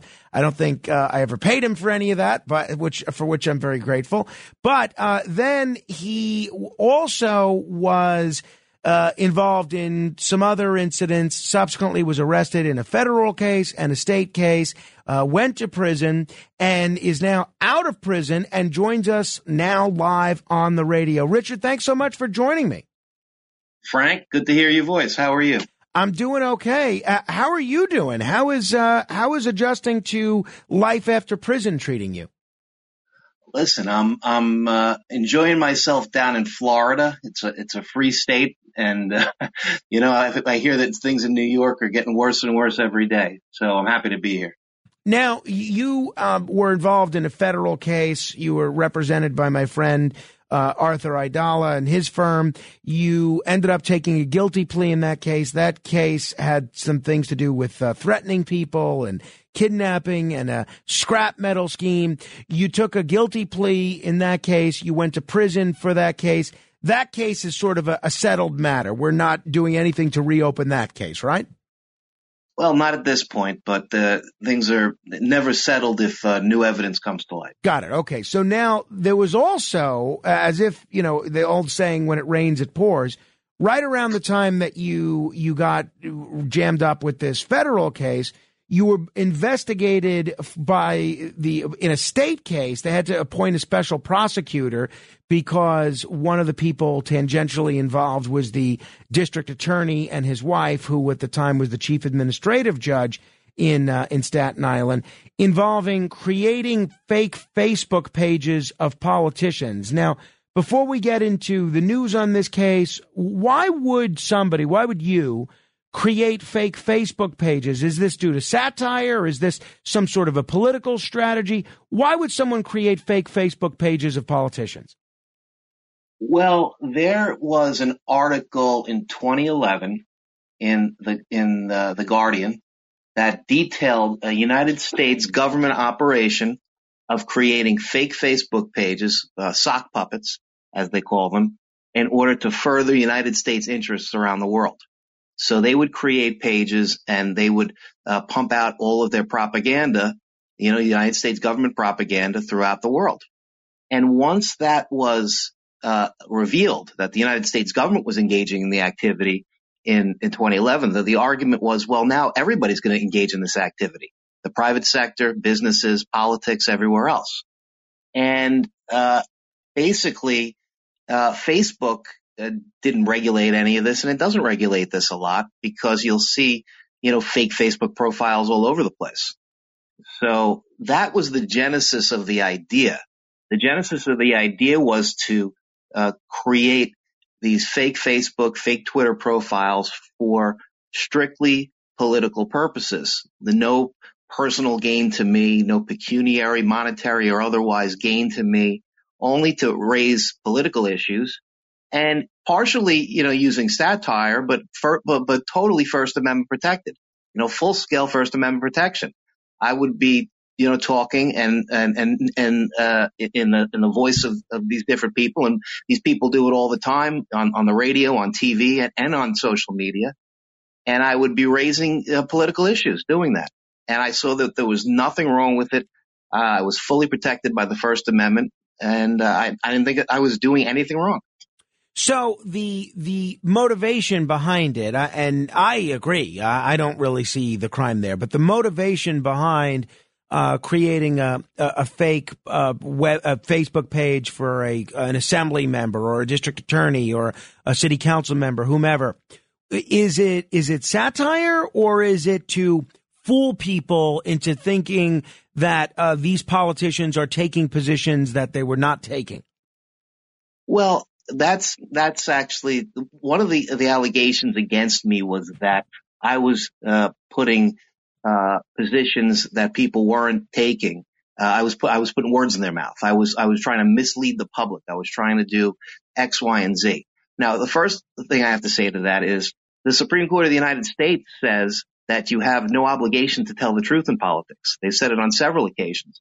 Justice Breyer, who's retiring, in oral arguments in the case, raised the hypothetical: what happens when the Nazis knock on your door and they ask you, are there Jews under the floorboards? So there's points when you have speech to in politics and in certain situations where you're not obligated to tell truth, and sometimes a falsehood is something that's the right thing to do. The second point on that is the things that I said in this particular case about particular people were generally true.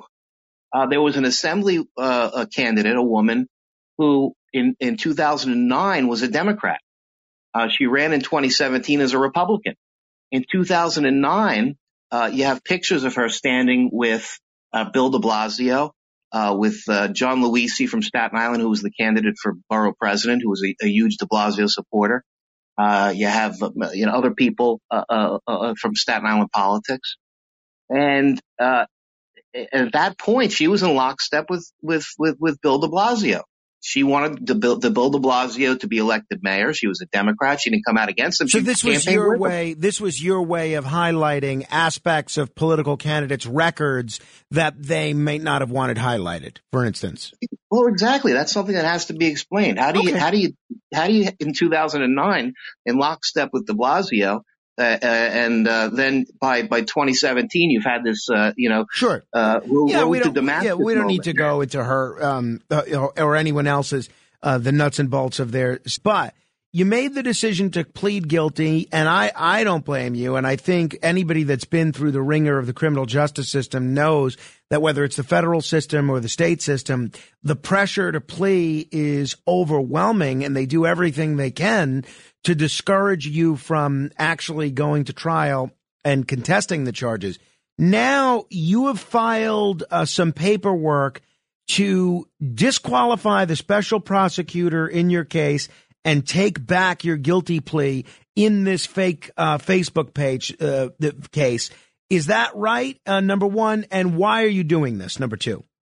Number one, I filed something in the appellate division of the Supreme Court's Second Department on Monroe Place in Brooklyn.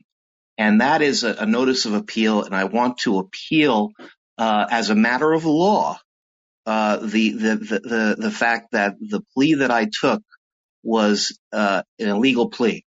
insofar as the mode of proceeding that it was one that was not allowed under the laws of the state of New York.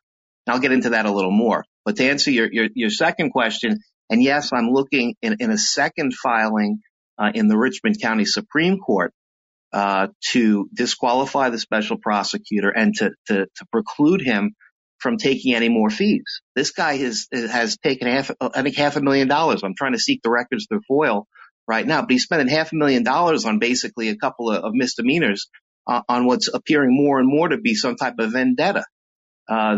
So I want this prosecutor to be cut off, and I think that he should be kicked off the case too, because he has a history when he was an 18B panel attorney for fraudulent billing, for misrepresenting billing. And so he was overbilling the city of New York and the state of New York and the taxpayers before.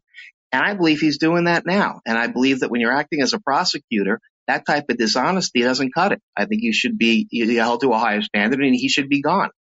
There's also other things. He's filed some false documents in the court. He's made misrepresentations to the court. He's done things that nobody in good conscience could say this guy can continue. So if you have your druthers, A, the special prosecutor will be dismissed and cut off, but B, ultimately you want to take back your guilty plea. Yes, that's the legal issue. This is a very it's a novel legal issue. This is really an issue of first impression. It hasn't been to an appellate division or to the Court of Appeals of New York, which is the highest court in the state. And that the issue is about when you can take a plea and where you can take a plea and how you can take a plea.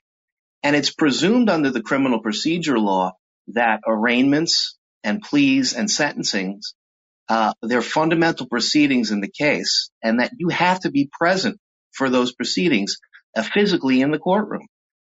There's an exception for pleas and for sentences only for misdemeanor cases under the procedure law, and that's only with a very specialized affidavit. So first of all, there's no law that allows it, generally in the criminal procedure law. Now there's because of COVID and because of the technology and whatnot, there's something called Article 182, which allows for telephonic or virtual or video proceedings when it's not an arraignment, not a plea, and not a sentencing. So it allows for that to happen for non-essential portions of the case.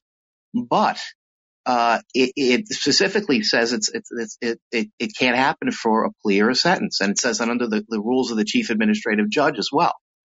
Now, fast forward to COVID. We're in the middle of COVID, and the governor of the state of New York issues an executive order because of the deplorable conditions at Rikers Island. Rikers Island, was in bad shape. There's people sick with COVID. There's a shortage of staff, and they don't want to transfer people back and forth to the courts. They're prisoners to the courthouses. So they said, let's just do this by video plea, through the technology we have during COVID. Let's do this with the prisoners there so we can save the manpower to keeping the prison safe and doing other things. Well, that was an executive order that applied to Rikers Island. The actual title of the executive order talks about Rikers Island and Rikers Island alone. Well, they expanded that a little bit to allow for pleas, for people who were out of prison, in different courts. And there's some case law out there about that now from the Supreme Court in Manhattan. And so what happened was the executive order never talked about somebody in my situation. I was somebody who was in federal prison serving a federal sentence in the custody of the federal government, and yet I had a state case in New York. Now, the executive order didn't allow for a video plea. That's my legal contention. And additionally, the way that this should have been handled was already told by the legislature back in 1974. There's something called the Interstate Agreement on Detainers, and that talks about transferring prisoners from federal custody into state custody to face cases within a speedy time to respect speedy trial rights. That never happened in my case. So I was never in the custody of the New York State Department of Corrections. I was never in New York State. I was in a federal facility in Pennsylvania. I could have been on the dark side of the moon taking that plea because there were no New York State police officers, no New York State correctional officers, nobody from New York State there to even quantify or qualify the fact that I was in the room. The fact is that there's a presumption of regularity that attaches when you're a prisoner in the custody of the New York State, New York City correction system, or in a prison, or in the court, or in an attorney's office, or someplace else in New York State. I could have been anywhere. And the fact I was in a room, and there was all sorts of things happening, which I'm not going to get into it now, but there's no regularity that attaches to that. There's no New York State hook to someone sitting in a federal prison taking a plea. Because if that's the case, I could be sitting in a prison in the Ukraine, avoiding shells and take a plea in New York State. It just doesn't, it doesn't have any legal, the legal significance and the presumption of regularity that's needed under New York law. Understood. So in addition to wanting the prosecutor dismissed, your basis for appealing your guilty plea is because you're saying Governor Cuomo's executive order specified Rikers Island, number one, and made no mention of taking pleas by video from federal prisons in Pennsylvania. Exactly. That's a bridge too far. If they're going to say the people in New York State custody can do it, that's fine.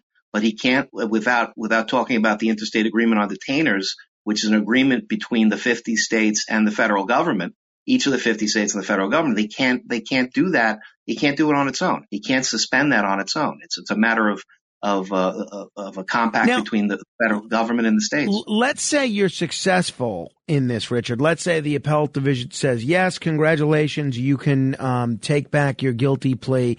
And then let's say, wouldn't the logical consequence of that would be you'd go to trial again, right? And if you go to trial, couldn't you get sentenced to more prison time?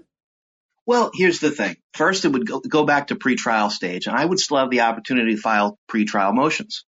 And I believe that if I file pretrial motions in this case, as a matter of law, what the prosecutor proved in the grand jury or presented in the grand jury doesn't amount to criminal charges. So I'm going to ask the court to look at the grand jury minutes and knock out, I think it's a 17-count indictment, to knock out all 17 of these counts. I think after I'm done, there might be one or two counts left standing. That's how this was an exercise for a first-year law student in issue finding and find the most outlandish charges you can bring against somebody. It was 17 charges, and nothing's going to stick if I get to bring a motion to the judge to go into those grand jury minutes and to look at the legal sufficiency of what was presented with the law. Because I have a strong First Amendment defense to everything that's there, almost every charge. And that First Amendment defense is one that's not, has to be proved beyond a reasonable doubt. It only has to be proved by a preponderance of the evidence. And that creates a burden on the prosecutor when they're in the grand jury to overcome that as well. So he's got a lot of problems, this guy. He's not even the first prosecutor, actually. The fact is that Tom Torme was first appointed on this case back in 2017 when all this broke. And Tom Torme did some investigation, and Tom Torme said, there's no case here, First Amendment. He has the same legal opinion that you did, Frank, that the First Amendment is pretty broad and protects political discourse. Well, what happened was in 2018, the female who ran for the assembly hired a former U.S. attorney to basically nudge the federal prosecutors and the state prosecutors to try to get me prosecuted for something. They even went so far as to put an article in the Daily Mail in the UK laying out their whole case, because nobody in the United States would touch it because of the First Amendment, and there's no First Amendment over in the UK. So enter this current special prosecutor. He comes in and he's full of piss and vinegar, and he's got something to prove, and he's got a free reign on the government checkbook to amass bills after bills after bills. And he convenes this huge grand jury against me. And I'm, mind you, already in federal prison at this point. But he convenes this huge grand jury that the Democratic Party then uses as a huge campaign piece. Yeah. The surrogate. No, the I sitting remember. I remember. The sitting surrogate uses it. The former borough president uses it as a huge political tool. Are you representing yourself at this point? At this point, it's a legal argument. I don't think anybody has studied this stuff for the past few years better than me. I can imagine. I think that I'm laser focused on this issue. I'm trying to stick to the law here. And I think that, the next couple of hurdles that I have are legal hurdles, and I think I'm the best person to do it. And all told, how much time did you end up serving in federal prison? Well, and that's a good point, because you asked, well, Rich, couldn't they bring you back to trial and give you more time? I have 3 years worth of jail credit for New York State. So I'm playing with house money at this point. Does anybody really think that fake Facebook pages are going to land me in jail for more than 3 years? Well, that's a fair point. Richard, something tells me we're going to be hearing a lot more about this case. So the next step in this case is what? We're waiting to hear back from the appellate division. Well, I'm supposed to have a hearing on April 7th in the Richmond County Supreme Court. I called them up to try to figure out how I'm going to do that, because I'm on U.S. probation and I can't leave the Middle District of Florida. So I want to see what they're doing. I called them up the other day. They haven't called me back. I don't know if they're playing games. I sent a letter to the judge. But we're also waiting on the appellate division second department, because I filed a motion to proceed in forma pauperis, which is, I'm basically indigent at this point. They've taken everything from me. And to proceed pro se by myself, for myself in the appellate division. And I'm waiting for the appellate division to hand that down. To allow me to proceed. Richard, on that note, I have to end it there. We'll talk again. Please keep us posted on this.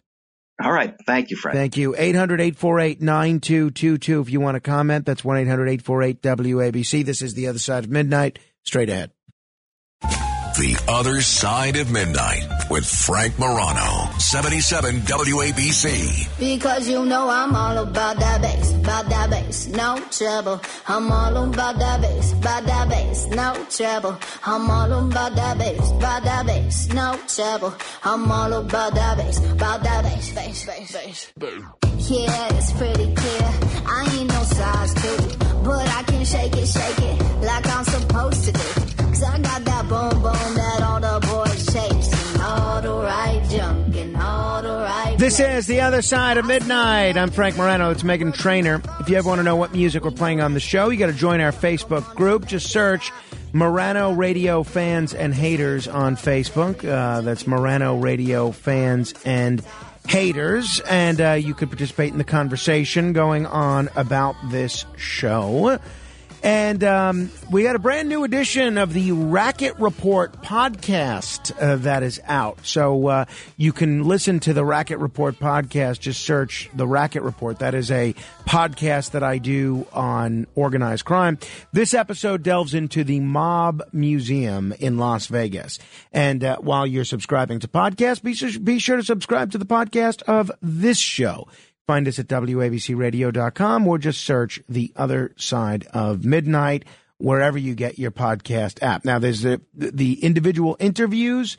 If you just want to hear an individual interview, that is the Frank Morano podcast. If you want to hear the whole show, you got to search The Other Side of Midnight on any podcast app.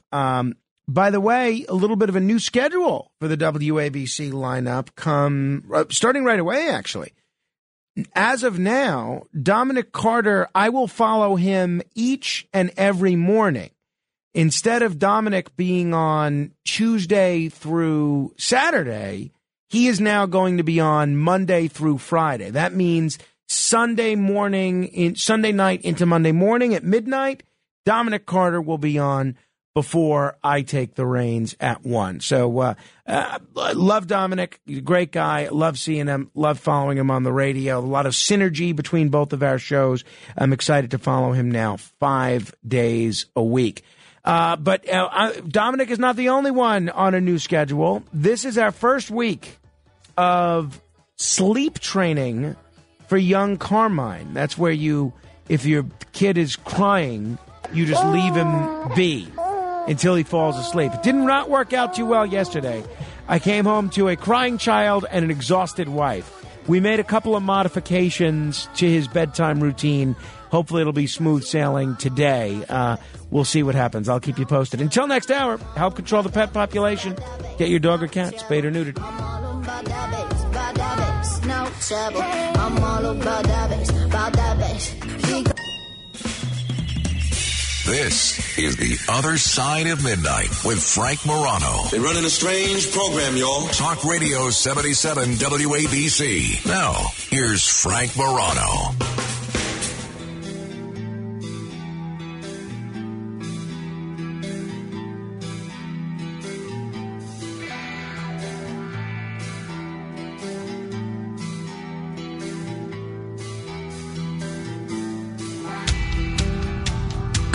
Everyone, this is The Other Side of Midnight. I'm Frank Morano. You know, did you ever see the movie The Contender? I love The Contender. It's really well done. As far as political movies goes, it is one of the best. Jeff Bridges plays the president. Sam Elliott, whose voice I just love, who I could listen to read the phone book. He plays a chief aide to the president. Gary Oldman, who's great in everything. He plays an overzealous congressman. And Christian Slater's in it. He plays a young, idealistic congressman. It's a really well done film, I must say. And it's very educational, actually, because it has to do, I won't give you any plot details, but broadly, it has to do with a president whose vice president I think dies. The office of the vice president is vacant. And Jeff Bridges, who's the president, has to pick a vice president, and she has to go through the whole confirmation process. It's really interesting. And it's very educational about the 25th Amendment and other things. But there's one scene in that picture that I've been thinking about over the last 12 hours. There's a scene when Jeff Bridges turns to a guy, the governor of some state, maybe Virginia, and the Democratic governor, and he's a Democratic president, if I remember correctly. It's been years since I've seen the film. And he tells this guy that he's essentially not picking him as vice president, and he's picking somebody else. And he says, I think the fellow's name is Jack. Again, I'm spitballing here. This is from memory. He says to this fella, Jack, you're the future of this party, and you always will be. And there's so many different ways to take that line, because the way I took it is meaning he'll never have a present. He'll always be the future of the Democratic Party. He'll never be the guy whose time it is. And I was also thinking of, on some level, an episode of Family Ties. Remember Family Ties with Michael J. Fox as Alex Keaton? Great show. And Michael J. Fox is, and this is from more than almost 40 years ago, so I couldn't find the audio, but Michael J. Fox is talking to his father on the show, and he says, I'm a failure. I'm like Orlando Del Rio. The father says, you're nothing like Orlando Del Rio. And then it's funny. He says, who's Orlando Del Rio? Come on, Dad. Orlando Del Rio. Now, Orlando Del Rio was not really a baseball player. But in the episode, Orlando Del Rio is a fictional baseball player who was a very bright prospect that never, ever materialized into actual superstardom. And both of those scenes were in my head yesterday as I was listening to Michael Harrison, who was just a guest on this show this week. And I do listen to his podcast. Michael Harrison's the founder and publisher of Talkers. And Michael Harrison was doing a podcast with the aforementioned Arthur Aidala. And Arthur mentions me, that he likes me a lot and listens to me all the time. And this is what Michael Harrison says in response. This is The Other Side of Midnight on 7. Nope.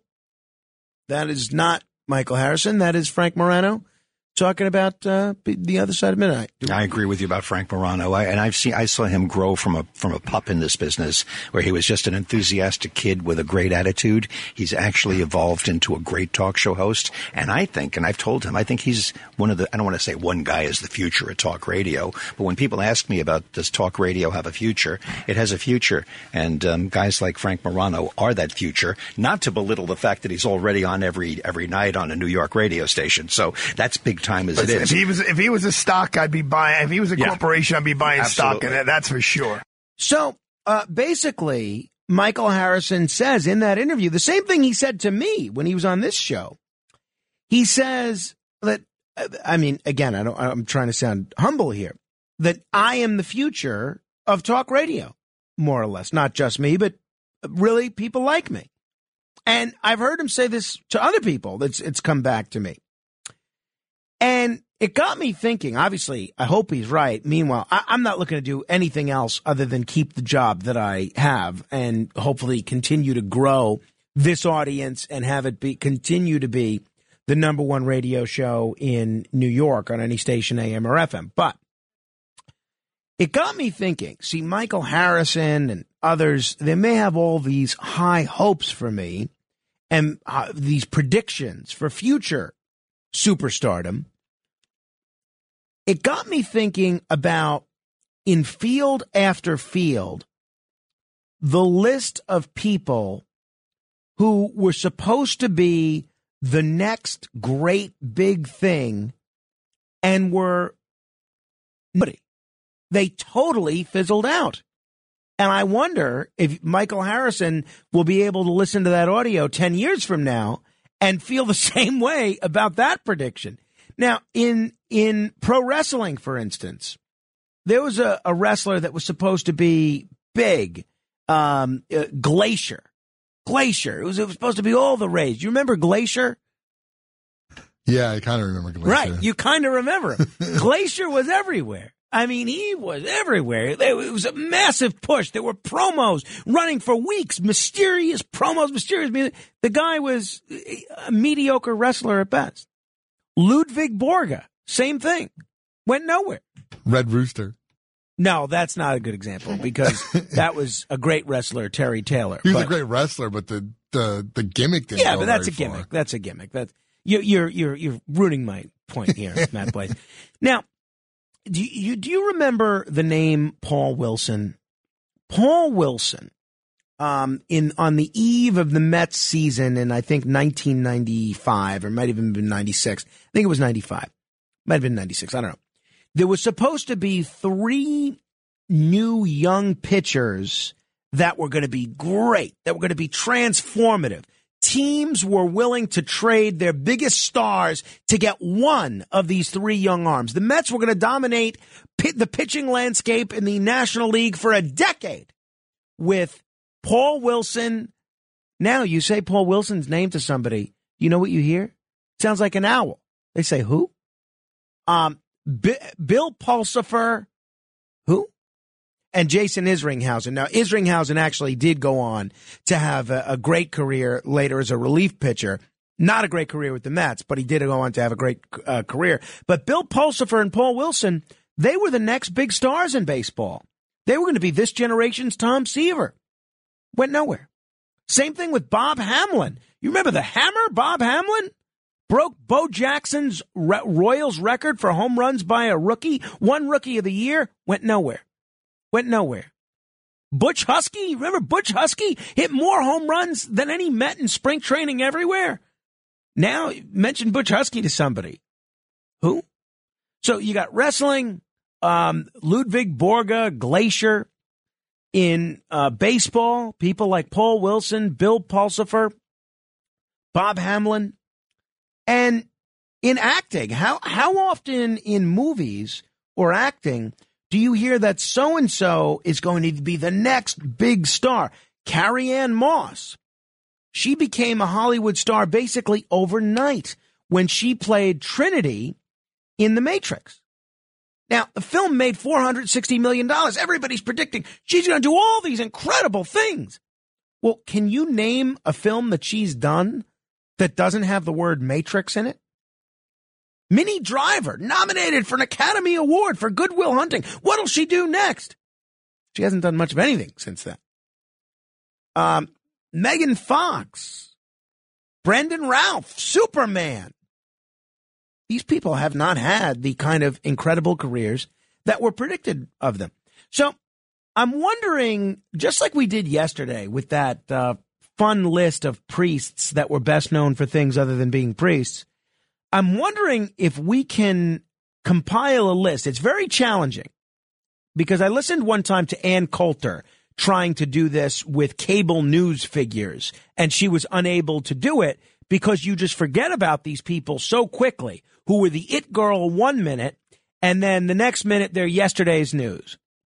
I'm wondering if we can compile a list in any field. Doesn't matter if it's politics, movies, pro wrestling, pro sports, business, radio, journalism, whatever the case may be, of people who were the hot prospect, who had, it was thought that they had the world by the onions. And then all of a sudden, they totally fizzled out. Nowhere to be heard from ever again. 800-848-9222 if you have some examples. It's 1-800-848-WABC. I tell you, one guy that I think is coming, one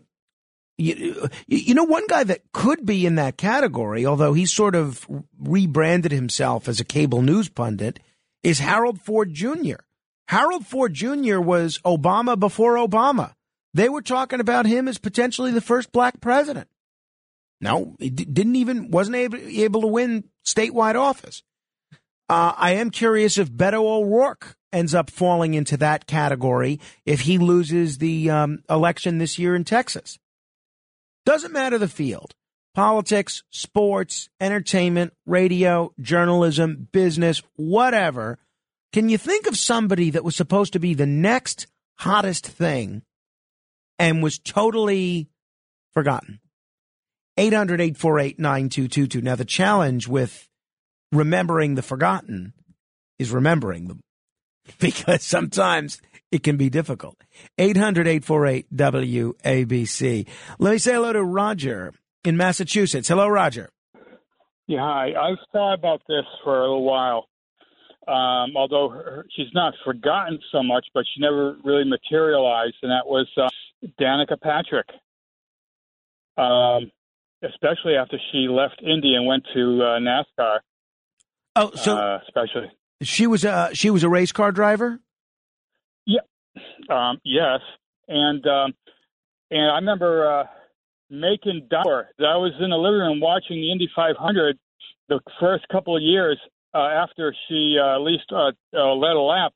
Well, I was hoping and waiting and crossing my fingers, hoping to see her win at Indy 500, and or this race or that race, and then when she did to NASCAR, and she just fizzled out. And now she did do some commentary recently, 2 weeks ago, a race that was out west. And she's very bright, and she seems to be talented. But when she left Indy, and tried her hand at NASCAR instead, it was just all downhill. After her first 2 years, then she seemed to slide downhill for some reason. I don't know. That is interesting. That does happen in sports. We've seen that happen. Look, as a Met fan, you can name a ton of people that's happened to with the Mets. Obviously, my familiarity is mostly with baseball. But I think some people might say the same thing of somebody like Tim Tebow or maybe even Nick Foles. I know he is he's with the Bears now, but it's after he won the Super Bowl, he doesn't have that kind of level of this is a Super Bowl winning quarterback that a lot of other Super Bowl winning quarterbacks have gotten. Lou is on Long Island. Hello, Lou. Yes, and you mentioned the Mets. Steve Matz of the Mets, the Dark Knight. Yeah. What a flame out. Well, Steve Matz wasn't the Dark Knight. That was Harvey. That was Matt Harvey. Oh, I'm sorry, Matt Harvey. Yes, correct. Well, both of them. Put them both on the same list. Yeah, unfortunately, I think you're right, Lou. Yeah, unfortunately, Mets scouting in the last, 30, 40 years has not been good. Yeah, more like the last 58 years. I was there. I was 13 years old when they won the last World Series. So, I'm dating myself, but that was a very great time. The Mets and the Jets in the same year. My God, New York. Well, that was their first. That was their first World Series. The last World Series they won was '86. 86, right? Yeah, where you had the Mets and I think the Giants also. Correct. Yeah. Right. Good one though. That was a New Year. That was another New York 2 championships. Yeah, that's right. So beyond sports, give me some other fields of stars that were supposed to be the next big thing and sort of just went nowhere. 800-848-WABC. That's 1-800-848-9222. There was one fella, again, I don't want to be dismissive of anybody, but there was one fella that had a radio show on Long Island. His name's John Gomez.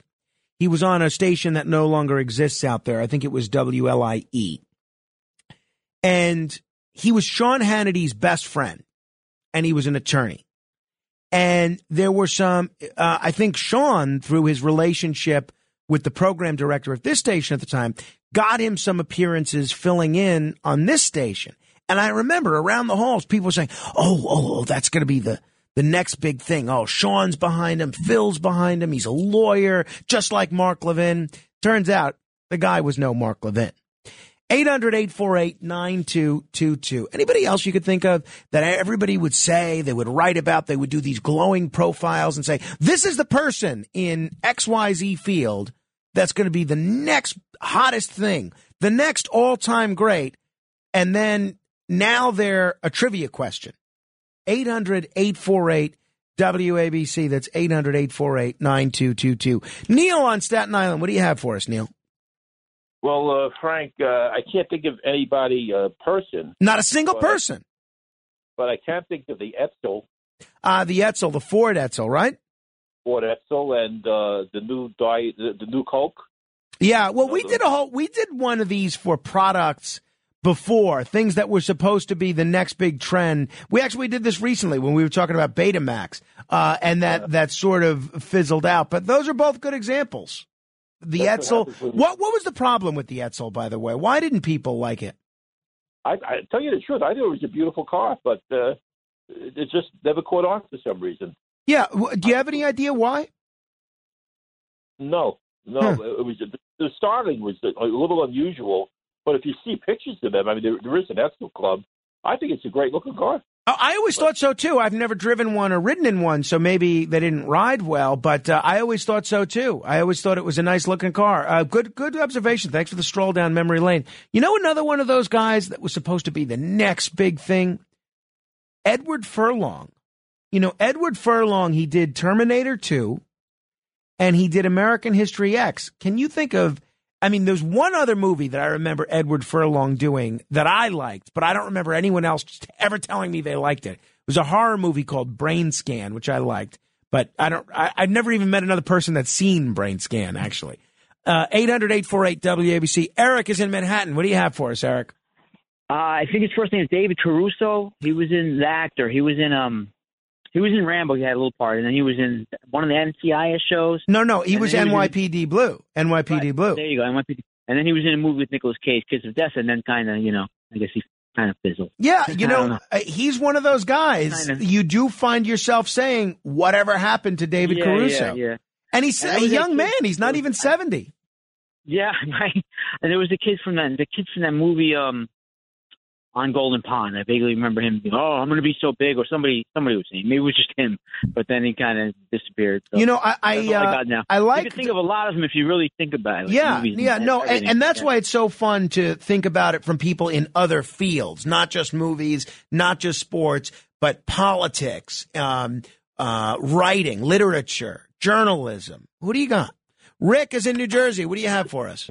Good morning, Frank. Just quickly, whatever happened to Pamela Anderson? Well, she's starring on Broadway in Chicago. What? Yeah, she's playing. I work on Broadway. I didn't hear. When did that happen? I don't know. I didn't know that it was possible not to hear this. This was more publicity that this show has gotten in the last 3 weeks than it has in the last 5 years. Yeah, she's playing Roxy Hart in Chicago on Broadway. Well, my faux pas. Frank. I gotta update myself. All right. Well, thank you, Rick. Let me say hello to Xavier in New Jersey. Good evening, Frank. How are you? Good show. Thank you. I think I'm doing pretty well. Yes, and let's not forget the great Joe Pepitone from the New York Yankees. So you would characterize Joe Pepitone as a prospect that fizzled out? Yes, he had a great career. He was going strong. He even had a good book, and then he just disappeared. Well, he still did play 12 years, though. I guess you're right. Everyone was talking about him as the next Mickey Mantle, the next Bobby Mercer, and you're right. He never achieved that level of fame. Yes, and let's not forget Drew Barrymore's father, John Drew Barrymore. Started in 1953 in a movie called Quebec with Canada Lee. Last good movie was High School Confidential in 58. Completely vanished, and his daughter found him, wandering the streets of San Francisco with nothing. She brought him back and took care of him till he passed. Good-looking man, good actor, and just, fizzled out. Yeah, that is a shame. I'm sure this has happened. I don't follow a lot of the modern pop singers as closely, but I'm sure there's a whole bunch of pop singers that were all billed as the next big thing, and they were young and they achieved all this stuff, and then that never happened. Let us say hello to. But if you do not let us have this table, I am going in and tell my friend Harvey. Harvey? Oh, Harvey! You're going to tell your friend Harvey? Harvey! He's going to tell Harvey. That's a nice name. I like that. That's a nice name. That's Harvey. A nice name. Harvey. I don't care if you tell Harvey. Go ahead and tell him. It's got me mighty scared. I'm shaking to death. Let us say hello to Harvey in Clifton. Hello, Harvey. Good morning. Good morning, Frank. I got a friend Shirley bigger than you. Anyway, there was a band back in the 70s, and they were being touted as the new Beatles. It turned out they became one-hit wonders. Do you remember the name of them? In the 60s? No, 70s. Oh, in the 70s? 70s, I'd say. No, I don't. Bay City Rollers. Oh, the Bay City Rollers. They were being touted, and they turned out one hit, and that was it. The Bay City Rollers. It's funny. I was recently rewatching an interview that Jay Thomas did with David Letterman, and he was talking about the Bay City Rollers. And you're right. They never became the Beatles. That's for sure. David's in Brooklyn. What do you have for us, David? Harvey just stole my thunder there. You were going to say the Bay City Rollers? I was, yeah. The next coming of the Beatles. Wow. Well, how about from the world of politics? Michael Avenatti. Michael Avenatti. That's going to be the next president. Yeah. Do you think he's going to have a second act after he gets out of prison? You never know. You never know is right. You never know is right. I like the Bay City Rollers, but you're right. Beyond this, what do they ever have to offer? Jeff is in Suffolk County. Hello, Jeff. Hey, Frank, I'm not on the Whitestone Bridge tonight. I'm already in the market. Excellent. I can tell, but you sound it. I can tell. Excellent. I love it. Two quickies. Bill de Blasio for president and Eric Lindros for the Rangers. So Bill de Blasio in the world of politics, well, I mean, the guy did become mayor. I mean, as far as political jobs go, that is something. It's not like he became nothing, but Eric Lindros, the hockey player, that's a good one. That's a good one. He was a good player, but I guess he never did become Mark Messier or Wayne Gretzky. Joe in Staten Island, what do you have for us? Yes, back to music again. It's supposed to be the next Bruce Springsteen, Southside Johnny. Oh, Southside Johnny. But Southside Johnny's still around and still performing. Off and on now, but he really hasn't done much in the last, 20, 30 years. You don't really. I think he moved or something to California. I don't remember, Frank, but he certainly didn't make it to Springsteen's level. That's true. Somebody in music, that reminds me, And I've interviewed him before, and maybe we'll invite him back on this show because he's a great guy and a real talent, and I like him a lot. But somebody at a young age that he's got that label. I wouldn't call him this, and I don't think he would call himself this, but he's got that label of one-hit wonder. But he achieved that success so young. Was Vito Picone from The Elegants. Vito Picone was supposed to be a musical prodigy, the kind of person that folks would listen to for decades. He never really became the kind of star that was predicted of him. So that's what I'm kind of looking for, is somebody that they were saying was not going to be just good, not just make a living, but be great, the greatest.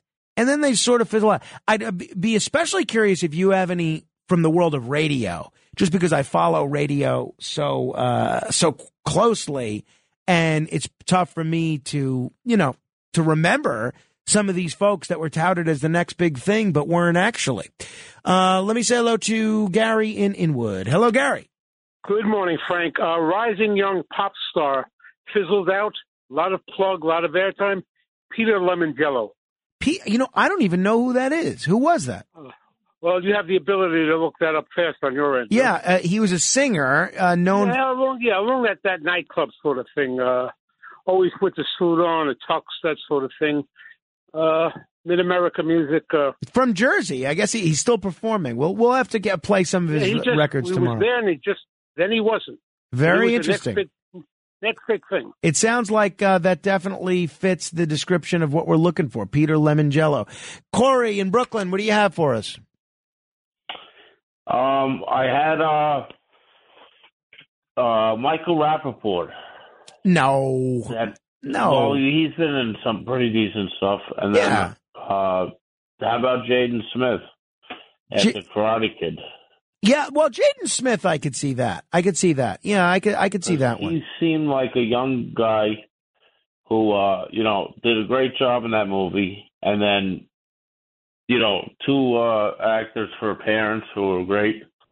And then I don't know where he went from there. Yeah, well, that's fair. That's a good one, Jaden Smith. I wouldn't put Michael Rappaport in that category. All right, we're going to go live to Atlantic City next. We're going to do the AC report. We're going to talk with Phil Giuliano, who is the one of the grand poobahs over at Bally's, the executive vice president of casino operations. They're doing some exciting things at Bally's.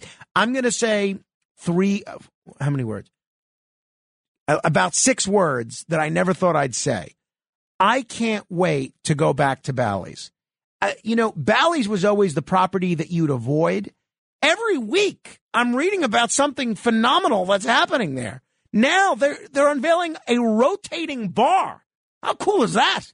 We'll talk to Phil Giuliano about it straight ahead.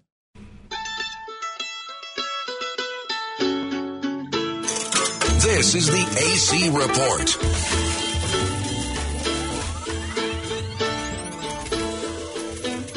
Well, they blew up the Chicken Man in Philly last night, and they blew up his house too. Down on the boardwalk, they're ready for a fight. Gonna see what them racket boys can do. Now there's trouble busting in from out of state, and the DA can't get no relief. Gonna be a rumble on the promenade, and the gambling commissioner's hanging on by the skin of his teeth. Everything dies, baby, that's a fact. But maybe everything that dies someday he comes back. Put your makeup on, fix your hair up pretty, and meet me tonight in Atlantic City. This is The Other Side of Midnight on 77 WABC. It is time for our weekly look at one of the most famous, one of the most iconic cities in America. And today we're going to take a look at one of the most iconic addresses in that famous city. We're talking about an address that is world renowned, known the world over, Park Place and Boardwalk. Now, a lot of people know Park Place and the Boardwalk because of the game Monopoly. But if you've been to Atlantic City anytime over the last 43 years, you know that that's also the address of Bally's. Bally's Atlantic City, a casino hotel on the boardwalk, which, to be honest, a few years ago, those of us that love Atlantic City, those of us that would visit Atlantic City, we would walk into Bally's and sort of shake our heads and say, oh boy, maybe this place's best days are behind them. Maybe it's time to, I don't know, put this place out of its misery. But I have to tell you, over the last year or so, the changes that have been happening at Bally's are extraordinary, and there are a whole bunch of new changes in the offing, and it's quickly making Bally's one of the go-to spots to go for all the boardwalk casinos. So I thought it might be a fun opportunity to highlight some of the things they're doing there. Who better to do it than Phil Giuliano, the Executive Vice President of Casino Operations and the Chief Marketing Officer at Bally's Corporation. Phil, thanks so much for joining me on the radio. Well, thanks for having me, Frank. But I tell you what, great minds think alike, because my introductory remarks were going to zero right in on Boardwalk and Park Place and the Bally's being in the center of the town and having it crumble, and how criminal that would have been should that have happened. Well, so for people that don't know the history, and we have a lot of people listening all over the country, including some folks that may not have been to Atlantic City in a while, Bally's until last year was part of Caesars. Caesars sold it to Twin River Holdings, Twin River Gamings. Twin River actually changed their name to Bally's, which kind of creates an interesting situation in that Bally's Las Vegas is not actually owned by Bally's. But I'm wondering if you could tell folks how this transition has gone so far from being owned by Caesars to being owned by Bally's. How does the staff like it? How do the players like it? Well, you can imagine the staff. Some of them have been there 40 years. You can imagine how invigorated they are to see this once great edifice come back to life again, physically and culturally too, because we're doing a lot with the employees. As a matter of fact, we have a big rally on the 1st of April for the whole company, all 14 properties, and Bally will be right in the center of it as we put our purpose and our values all in place, because that's just as important as physical things. But the physical stuff was really important at Bally and Atlantic City because of its one great grand period. It needs to return to that, and it's returning to that as I speak in a variety of ways, which I hope we get to explain to your audience. Now, from a gambler's perspective, that means a new player card system, a new comp system, right? If I had a Caesars card because I used to play at Bally's, like my Aunt Camille, she was a big Bally's player in the Caesars era, that's no good anymore. She has to go and get a new player's card, right? That's right. She's going to join a club that is the most aggressive in the city, where she can come up and she can get will match her status, any status that she has in the city, but with any card or highest status that she has, right? We'll match the offer that she has. That's an introductory. This is all introductory, by the way. And if she has nothing, we'll give her $25 in free slot play. That's the promotion walking through the door today. But in addition to that, once you get in the system and our rewards program, we are the most aggressive in the city. There's something every day for you, gifts and gift cards and free play, and we have to be that way. Let's face it, the place, fell to the bottom, and you don't have the highest price if you have the worst mousetrap. Well, we're going to have a great mousetrap, and we're going to have the lowest price. So I think I wouldn't miss it if I were a player. I can tell you that. One of my favorite additions to Bally's in this new era has been Jerry Longo's Meatballs and Martinis. This is a terrific restaurant. I've already been there multiple times. My mouth just waters thinking about the Longo's house-made fresh mozzarella with extra virgin olive oil, sea salt, and fresh basil. You guys have really upped your dining game. You not only have great Italian restaurants like that, but more casual restaurants that are getting rave reviews like Water Dog. What's happening dining-wise? Yeah, well, the 6th level was once a great place, okay? Up on the big escalator, the iconic escalator that was the first big escalator I ever saw in my life back in 79. Well, at the end of that, the 6th level had fallen asleep. There was Guy Fieri's up there, which was good, but that was it. And the other place that was there was an Italian restaurant. I forget the name, and they were closed all the time. And then, of course, the Longo's was a closed restaurant, had been closed for years. And so we went up there and we said, we got to bring this to life, and we got to give great product here, great food products, so that people find this to be a destination. So we went out to Water Dog, which is an incredibly eclectic menu, kind of like a cross between a Jewish deli and an avant-garde style menu, and it has music, and it's just really a great space. And then we had Longo's, that's our third Longo's. We have 3 of them now in our properties. And Jerry just knocks it out of the park. I mean, it's such a stimulating restaurant because you not only eat great food, he also brings the music in at about 7:30, 8 o'clock. People wind up dancing in the end of the night, and the view is magnificent. It overlooks the beach and the boardwalk and the park in front of the Claridge. So it's really a special place, and it's doing great. It's just being so well received. I'm so proud of it.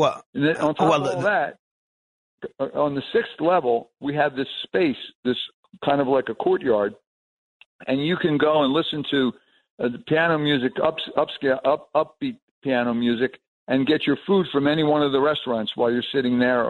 We call it dining on the 6th. So it's been a home run, that space, a home run. It's certainly a new era, unrecognizable from where Bally's was 10 years ago, that's for sure. You didn't mention the best part of dining at Jerry Longo's. The food is great, the view is great, but my favorite part about it is my wife's least favorite part about it is I can play blackjack at dinner. Right. I don't know of another restaurant in Atlantic City where you can do that. Yeah, well, we have it in all 3 of them, and it's kind of like fits right in. Of course, there's a pictorial essay in the restaurant that shows all of Jerry's connections that he built while he was in gaming up in Connecticut at Foxwoods. And, he was dear friends of The Sopranos. He was on 3 episodes of The Sopranos. And I saw the pictures all over the walls, and I was wondering what the connection was. The connection is Jerry was a famous guy who came from South Philly and just latched on to all kinds of great people. And has, like I said, a pictorial essay of all the people he's been with, and knows when he meets somebody, they become his friend for that person makes Jerry his friend for life. He has an amazing talent. And we also have him in Kansas City in a private club in Kansas City. We have his menu, and the Kansas Cityans are going crazy for it. I can imagine. It's great food. Now, one of the things that I was a little disappointed by is I saw that there was news a couple of months ago that Harry's Oyster Bar right on the boardwalk, right adjacent to Bally's, was closing. And I've had so many great memories of hanging out at the boardwalk at Harry's, having a drink, watching the incredible, interesting life of the boardwalk go by. But it's not as if nothing's opening there. There actually is something pretty exciting opening there. What's happening? Yeah, well, first of all, congrats to the Doherty family. They have 3 restaurants in the city, so they're in great shape. They owned Harry's and operated Harry's, but we made a decision that there's a demographic we had to serve that we weren't serving, and that's a younger demographic. And we are opening a beer hall there that is second to none. It's called The Yard, and it's an indoor-outdoor experience which goes all the way to the boardwalk. So that what will happen is on Fridays and Saturday nights, perhaps Thursday nights, these bands will come in, a younger crowd will come in, they'll enjoy the beer hall, which is where the restaurant was, the inside restaurant was. They'll go out into a glass building where you can see the stars through the roof, and when the weather's inclement, that's as far as you'll go. When the weather's good, we'll open up the garage doors. You'll go all the way out into the courtyard to the boardwalk where a stage will be built and is being built as I speak. And bands will play. Great bands will play, and we will really, really change the nature of that space and make it some of the most incredible, energetic space on the entire boardwalk ever. Right. Well, that sounds pretty exciting. It sounds exciting. So is that the goal of this new, to target more of a younger player or a younger patron as opposed? No, not at all. We just think in order to be successful in Atlantic City, you must be many things to many people. Okay. So those people have been forgotten in that property. There was nothing for them. They have that space now. That's the space that they'll enjoy. I don't think they'll interrupt. I don't think they'll bother the contemporary player. the pure gambling person that loves Atlantic City for gambling, because we're going to take care of those people big time. And on our casino floor with all our new product, in our high limits table game area with all our new product and a new design and everything we've done on the casino floor. No, it's just that we think we had space that was, instead of it being for the same style customer, we thought that we could adjust to this new and younger customer and be many things to many people. Now, one of the things that I found pretty exciting, and I'm not trying to make this a commercial for Bally's to the audience, honestly. We're not getting paid by Bally's. They're not a sponsor. It's just I don't know of another property that has this many new and exciting things going on. But I saw this week one of the coolest things that I've seen anybody do in a long time, that you guys are actually launching a rotating bar. What is this? Tell me about this. Yeah, well, it's part of the whole lobby renovation, which is going to be a special, a sense of arrival when you come in. So you come in, you see this brand new lobby done. You look at the front desk, and you're in awe, and you're saying, "Oh, this is beautiful. This is really nice." And all of a sudden, you're attracted to this bar, and you look at it first, and you say, "Geez, I got to have a drink there. It's real interesting." Then you look at it again. So wasn't that person sitting over there? Now they're where? Now they're sitting over there. Wait a minute, because it rotates like the bar. We think it's a must-do attraction, right? If somebody told me there's a rotating bar in New Orleans, I'd make sure I went to it to have a drink there, A, because I want to have a drink, and B, because I want to have a drink at the rotating bar. Well, there is one in New Orleans, right? I think it's a Hotel Monteleone, or I might be butchering the name. But now we have one at Bally, and I think it's a must-see attraction, must-do attraction. And we're excited. When does that open? Memorial Day. Memorial Day, great. By Memorial Day, the end of May. I tell you, Phil, I'm going to hit you up to do our show from there that weekend, because that's a pretty exciting time to be there. That'd be great. Now, it just so happens, I didn't realize this when we had made plans to talk today, that yesterday I spent a lot of time talking about these new hamburger vending machines that has everybody talking about the possible future of snacking and eating going forward. Bally's has one of these hamburger vending machines? If they do, they must have just got it, because I don't know about it. It's possible, believe me. I have to plead honesty to you. I really didn't know we have it, but we probably could have it. It's possible that I was misinformed. It would not be the first time. Now, aside from the dining, aside from the new rotating bar, aside from the new beer garden, aside from the new great restaurants and everything like that, what else has happened at Bally's in this spring, this summer that people are going to want to check out? What's new for people that either haven't been there in a while or maybe have never been there that you're really proud of? The most important element, the overnight guest. We've renovated the entire tower of rooms. I stayed there Sunday night. Gorgeous, beautiful rooms, the best view in the entire city, and they're so well appointed and so well done. I'm so excited about it. We and 16 brand new suites for our premium players. But we have these corner rooms, and I couldn't understand why they were so special. I kept walking in and said, "My God, these rooms are beautiful. They're fabulous. Can't wait till they're redecorated. They're all redecorated. Why are they so great?" I realized we have tubs, soaking tubs in the bathroom, but our bathroom has wall-to-wall windows. So, think about it. What hotel room have you been in recently that had wall-to-wall outdoor windows that connected to the outside? So you sit in the tub and you look out at the view. It's incredible experience, and we're so excited about it. And that's a big part of that. In addition to everything else, we've got a ton of promotions.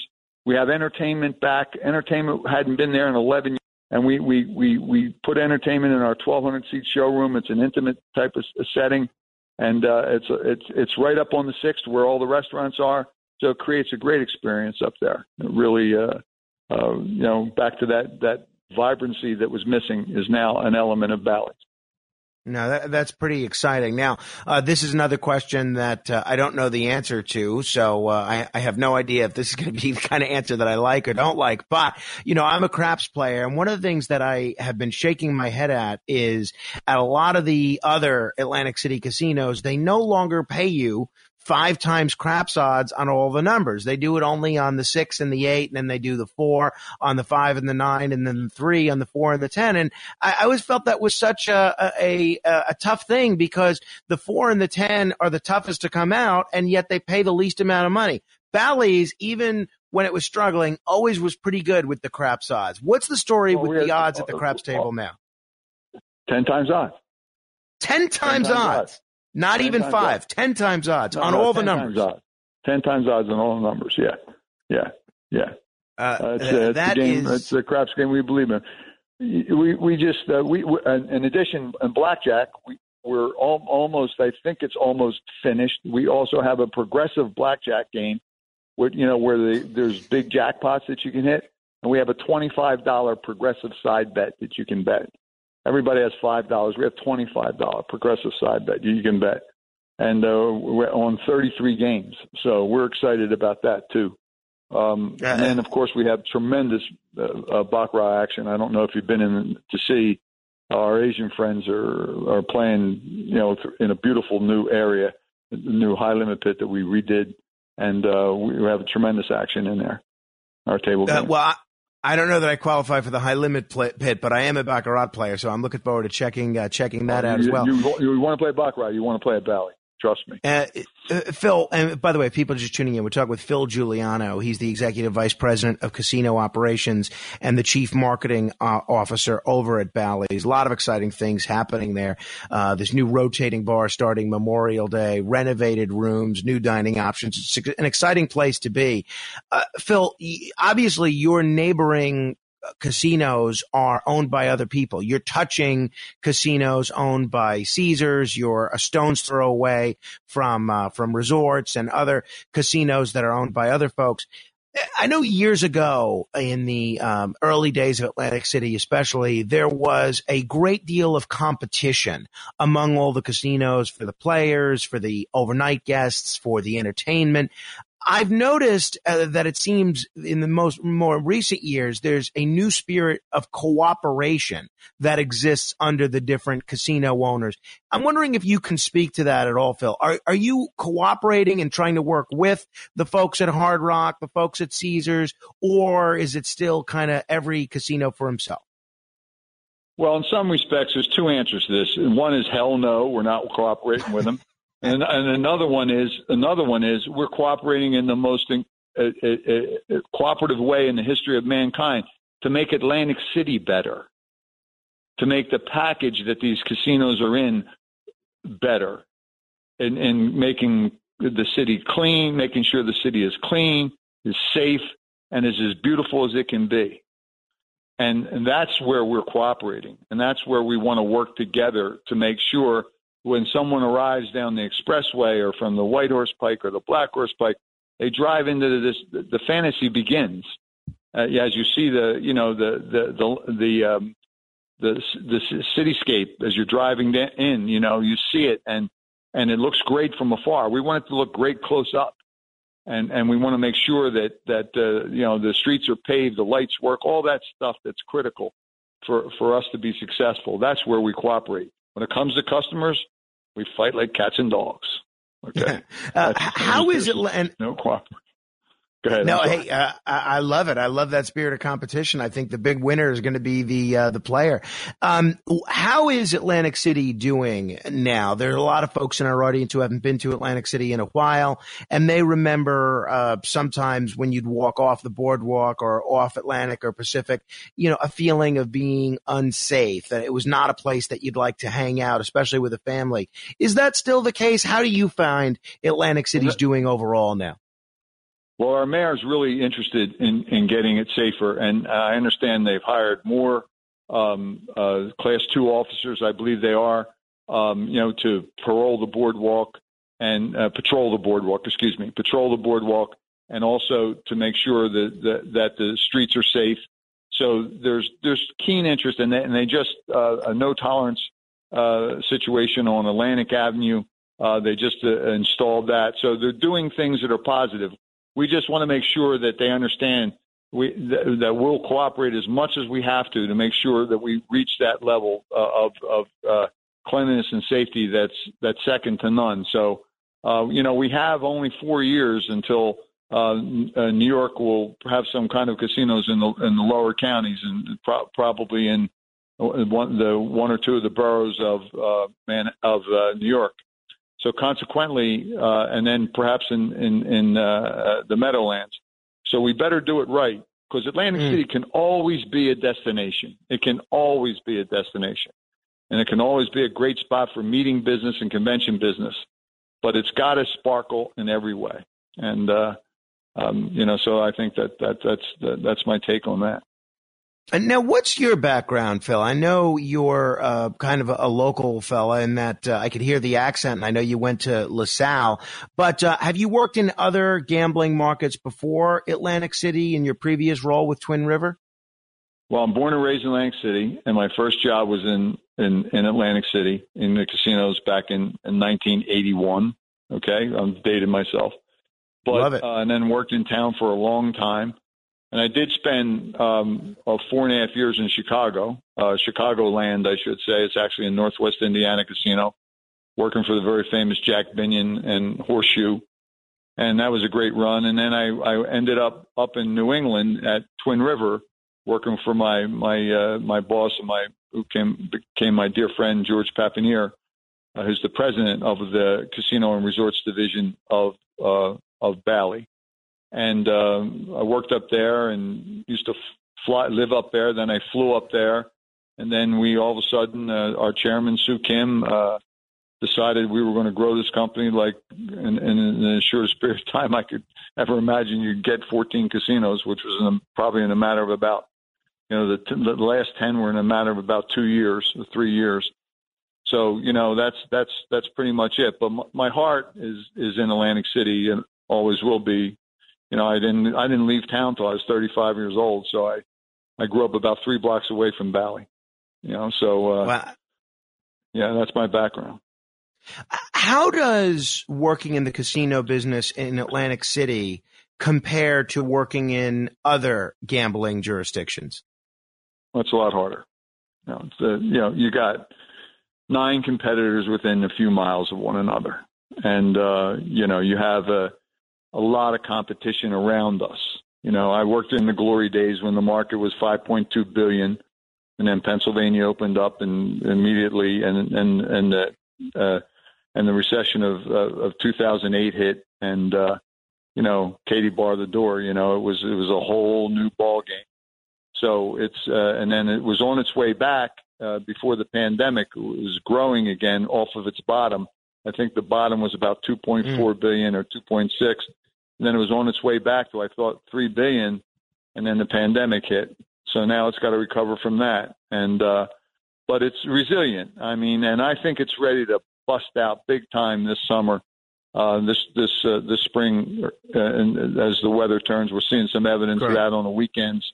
So I really think we'll get back on track, and the whole region will be better for it.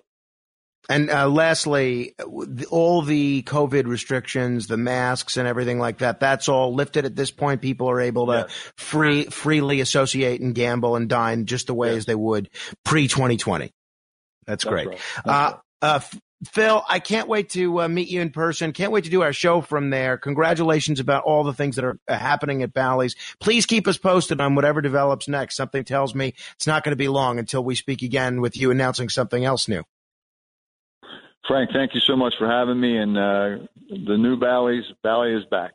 Okay. Thank you. Very exciting. I'll see you out there, folks. You want to comment on any portion of our conversation? Give me a call, 1-800-848-9222. That's 1-800-848-WABC. This is The Other Side of Midnight. Straight ahead. This is The Other Side of Midnight with Frank Morano. They're running a strange program, y'all. Talk Radio 77 WABC. Now, here's Frank Morano.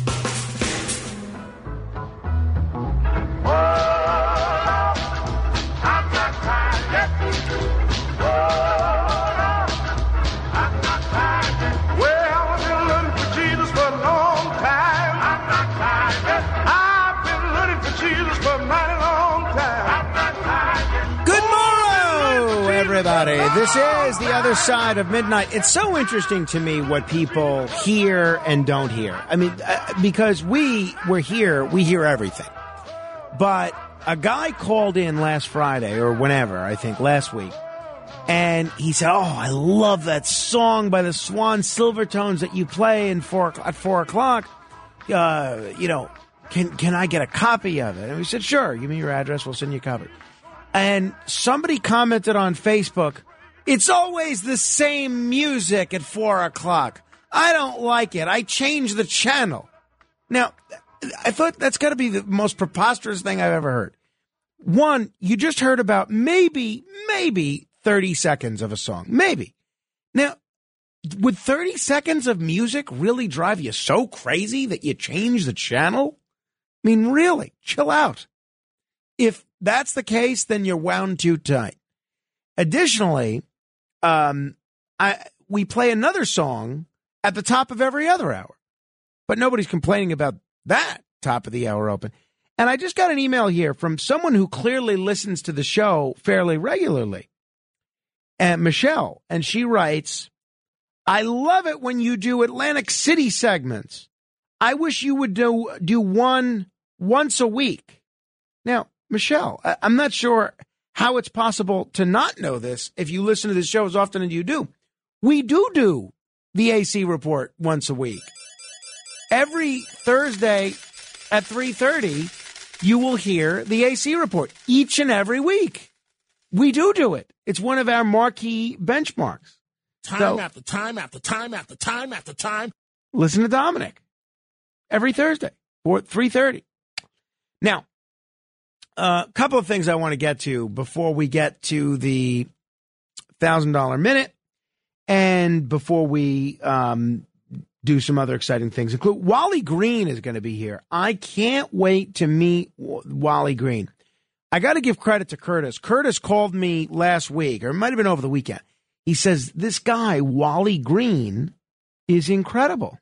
Wow. He's a ping pong pro, grew up in the projects, and used ping pong to lift himself up from poverty. And I looked into him, and I immediately became fascinated. I said, oh, maybe he'll come on the show. Sure enough, he's coming in. He's going to be here in 20 minutes. Can't wait to talk with him. That's going to be a lot of fun. Now, I got a lot of publicity last week, or we got a lot of publicity, the show and the station, for the interview that I did with Paul Manafort. Apparently, not everybody was a fan. Evidently, Randy Rhoads, who was very big with Air America, and I actually liked Randy Rhoads' radio show. I thought of all the hosts on Air America, she was the most talented talk show host. Well, evidently, she now does a show on Free Speech TV, which I don't even know what that is, but it doesn't mean it's not a big thing. I'm a little out of touch. But she was on Free Speech TV, and she's tearing me apart and Paul Manafort and the radio station for having Paul Manafort on. I mean, this is what went on the Randy Rhoads show yesterday. This is courtesy of Free Speech TV. And Manafort is sitting on radio shows saying, yeah, I made $60 million in Ukraine. I'm not trying to hide it, but Hunter Biden. Not that there's anything necessarily wrong with this, but the prosecutors in your case allege that between 2010 and 2014, you made $60 million from working in Ukraine. Is that about right? I mean, honestly, I don't know how much it was. I mean, but the numbers they were using, I managed a whole bunch of things, including the lobbyists who were filed and were doing the lobbying, not me, in Washington. And so they took the lump sum money as if it was all coming into my pocket.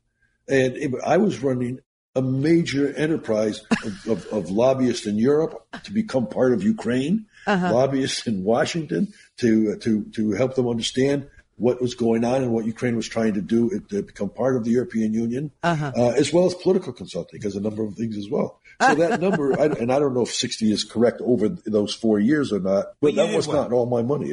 Got it. I did well, and openly did well. I didn't hide it. Yeah, you did, and that's why you were convicted. You were convicted of money laundering. I mean, the liars never stop lying. They just never do. They don't know how. And he's, no, I did some political consult. Yes, for Viktor Yanushchenko, and your client ended up being tried for treason and found guilty of treason in Ukraine. Oh, no, I ran a giant enterprise. Yes, out of a luxury office building in the Donbass region, which is totally aligned with Putin. Oh, my God, these people, they never stop. And he, this interviewer from WABC didn't even, and I listened to the whole damn thing.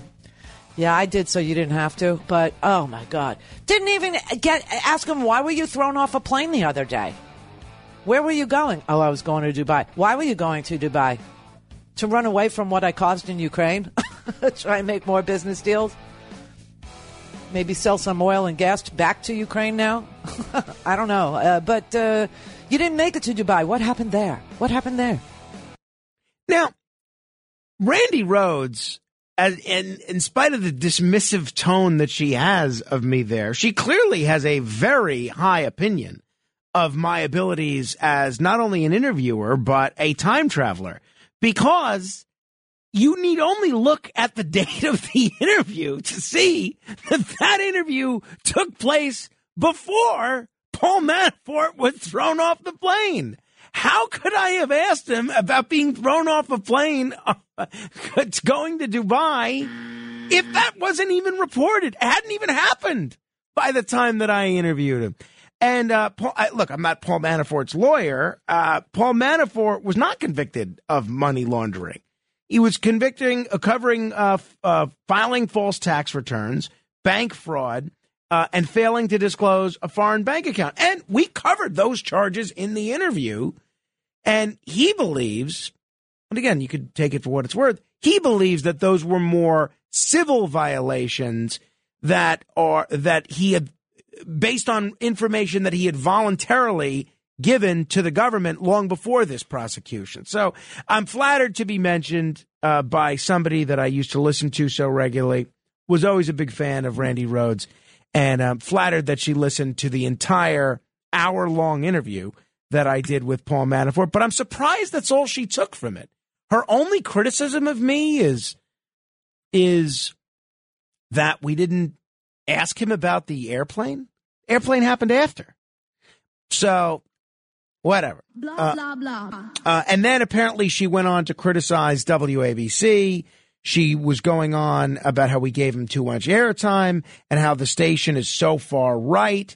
And I don't think that's true at all. I think an hour is just enough time for a substantive conversation. That's my view. You don't have to agree.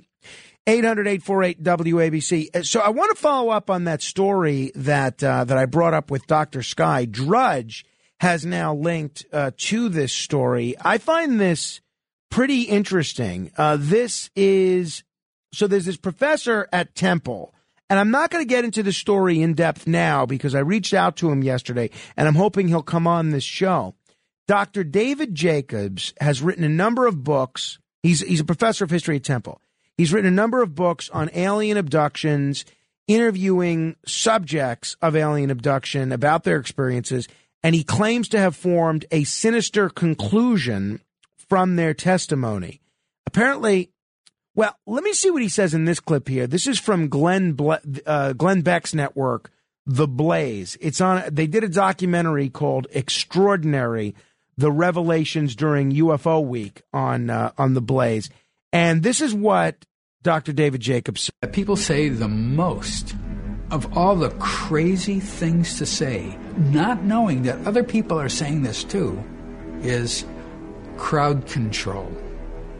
When they get older, they will be required to stand on the corner of a street. There will be a large number of humans or of people running down the street, and your job is to say, just keep going, just keep moving, just keep moving. Everything will be okay, just keep moving. That's what their job will be in the future. You have to try to imagine if this is coming out of people's imaginations and it's not happening. Crowd control would not be the number one memory that they had about what's going to happen in the future. It's just nonsensical. then they were beginning to change a little bit and say other things too, not knowing that other people were changing. Then they began to change a lot, not knowing what other people were changing. And what they were describing was that the ones on board who looked really, really human were coming down and trying to learn what it's like to walk among us, to be human. And at that point, I knew it's integration into the society prior to takeover. That's the best way I can say it. They can control us, and we can't control them. They are superhumans, so to speak, and we aren't. So David Jacobs is essentially saying there that they're abducting humans from the planet and subsequently using mind control, and an alien species is preparing essentially to take over the Earth. This is a quote. "We have spread around the world and conquered as much as we can. We don't know whether this is true of other beings or not, but it certainly is true of what humans have done. My best guess, and this is a guess, is that, yeah, they're doing the same thing.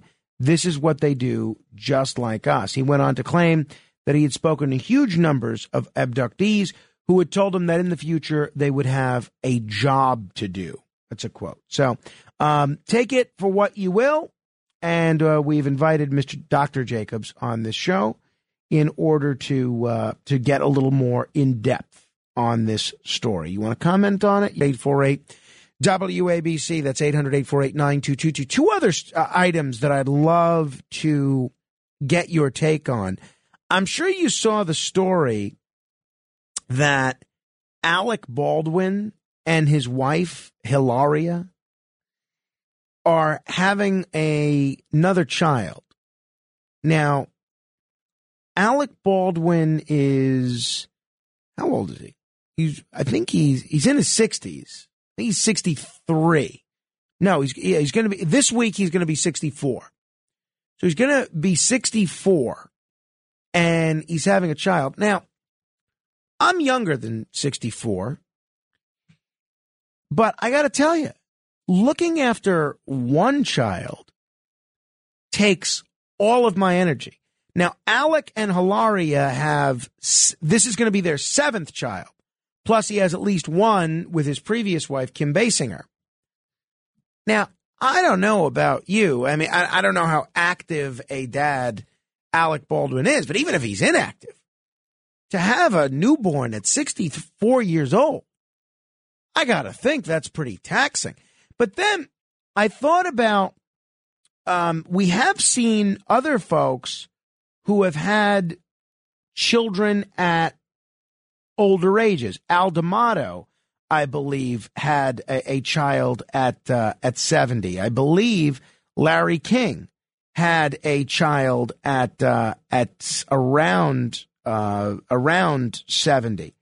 And I'm curious if anyone in our audience has done this, has either had a child later in life, I'm saying over the age of 60, to have a newborn. I mean, I think that's old to have it. And what your experience was like, because I'd be afraid, I mean, if I was 63, I mean, I'd be afraid that, you know, I wouldn't be around when my child needed me. You know, I'd like to think, I mean, obviously one never knows what the future holds. I could die, God forbid, in a car accident driving home tonight. But, you know, I'd like to think I have a pretty good chance of being around to see Carmine graduate college at the very least. So, or whatever path he's on around the time he's 21. If he chooses not to go to college, so be it. But I don't really, I'd be terrified if I was 64 having my first child. And again, I know he has significant financial resources and, you know, they can hire, I'm sure, people to help and so forth. But I'm curious if this has, if anyone else has observed this up close, or is this something only celebrities do? Have a child at 63. Didn't need to hear that. 800-848-WABC. Mick Jagger had a kid at 77. Yeah, that I can't wrap my head around that. And think of this. He has great grandchildren. Yeah. So can you imagine that your son is younger than your great-grandchild. That is wild. That's wild. So 800. So that's the one area I'd love a little your perspective, your opinion, your commentary on. The other is, you know what tomorrow is? April 1st. Now, different people have written to me with suggestions for different radio April Fool's jokes. I don't know that that's really me, honestly. I mean, I always found that to be kind of corny. And even hosts that I've really liked that have tried to do April Fool's jokes, I don't know. It's never really come across well. It's never been believable, really. And so I'm curious if you remember anybody on the radio doing something really clever and really fun for April Fools, or even in the office or around the house, a prank that you pulled on a coworker or a family member that they actually went for. Honestly, in all my years of paying attention to this stuff, I don't really ever remember getting fooled by anything on April Fool's Day. Maybe there was one instance where a coworker, a job I had when I was working with the Brooklyn Cyclones, told me that I had missed my window for getting paid, and I wasn't cognizant of what the day is. And he told me something like, oh, no, I'm sorry. In order to get paid for all that work, you would have had to put in an invoice by, within March. And I said, isn't it still March? And he said, no, it's April. Today's April 1st. And then I was hip to the gag once he told me it was April 1st. But I'm curious if you've ever seen an April Fool's prank either by a radio personality or someone in your personal life or your professional life that you thought was really effective and really good. 800-848-9222. Comment on any of that. Old parents, this alien abduction theory, Randy Rhoads critiquing my lack of being able to see the future, or April Fool's jokes. 800-848-WABC. Let me begin with Sam on Long Island. Hello, Sam. Hi, how are you, Frankie? Hanging in there, Sam. Thanks. That's good. That's good. So my teacher had this man who lived next door to him on the Upper West Side for years when he was growing up, and he never had a kid. And his wife, either they got divorced or she died. And this was around a year ago. I would say actually a year and a half ago. He married a girl, a lady, I guess, who was around maybe 37 or something. And he's 94, and he had a baby boy. Really? At what age? 94. He was 94. 90? That's what I thought you said. I wanted to make sure I heard. 94 years old. Yes. Yes. Now, what are you doing at 94 having a child? Well, at least he did it, Oh, my goodness. I can't imagine it. Cannot imagine it. I mean, whatever works. Whatever works. I am the least judgmental person, self-proclaimed, on earth. I just think it's unfair to the kid. What are you going to be around at most? 10 years? 7 years? And then you force, the kid to grow up without a father? I would not do that. 800-848-WABC. Peter's in the Commonwealth of Pennsylvania. Hello, Peter. Hey, good morning, Frank. Parenthetically, it's not what I called about. Charlie Chaplin had children when he was very old also. Yeah, how old was he? I don't know. He was well into his 70s, I believe. I know he married a teenager or something at a really old age. He married Una O'Neill, who was the son of the writer. The daughter, yes. Right. Sorry. That would have been a major. That would have been a major scandal back then. Yeah. Well. Yeah. Anyway. She was Eugene O'Neill's daughter. What I did call about was on-air radio pranks that went over big. Well, tell me. You with me? Yeah, I'm listening. The most obvious one, Orson Welles' War of the World. John Katsimatidis and I were talking about this on the Bernie and Sid show on Friday, And honestly, that wasn't really a prank. Orson Welles kept saying during the show they didn't pretend that was really happening, that the newspapers twisted it into like he was trying to fool people. He wasn't. They said several times throughout the broadcast that this was just an entertainment show.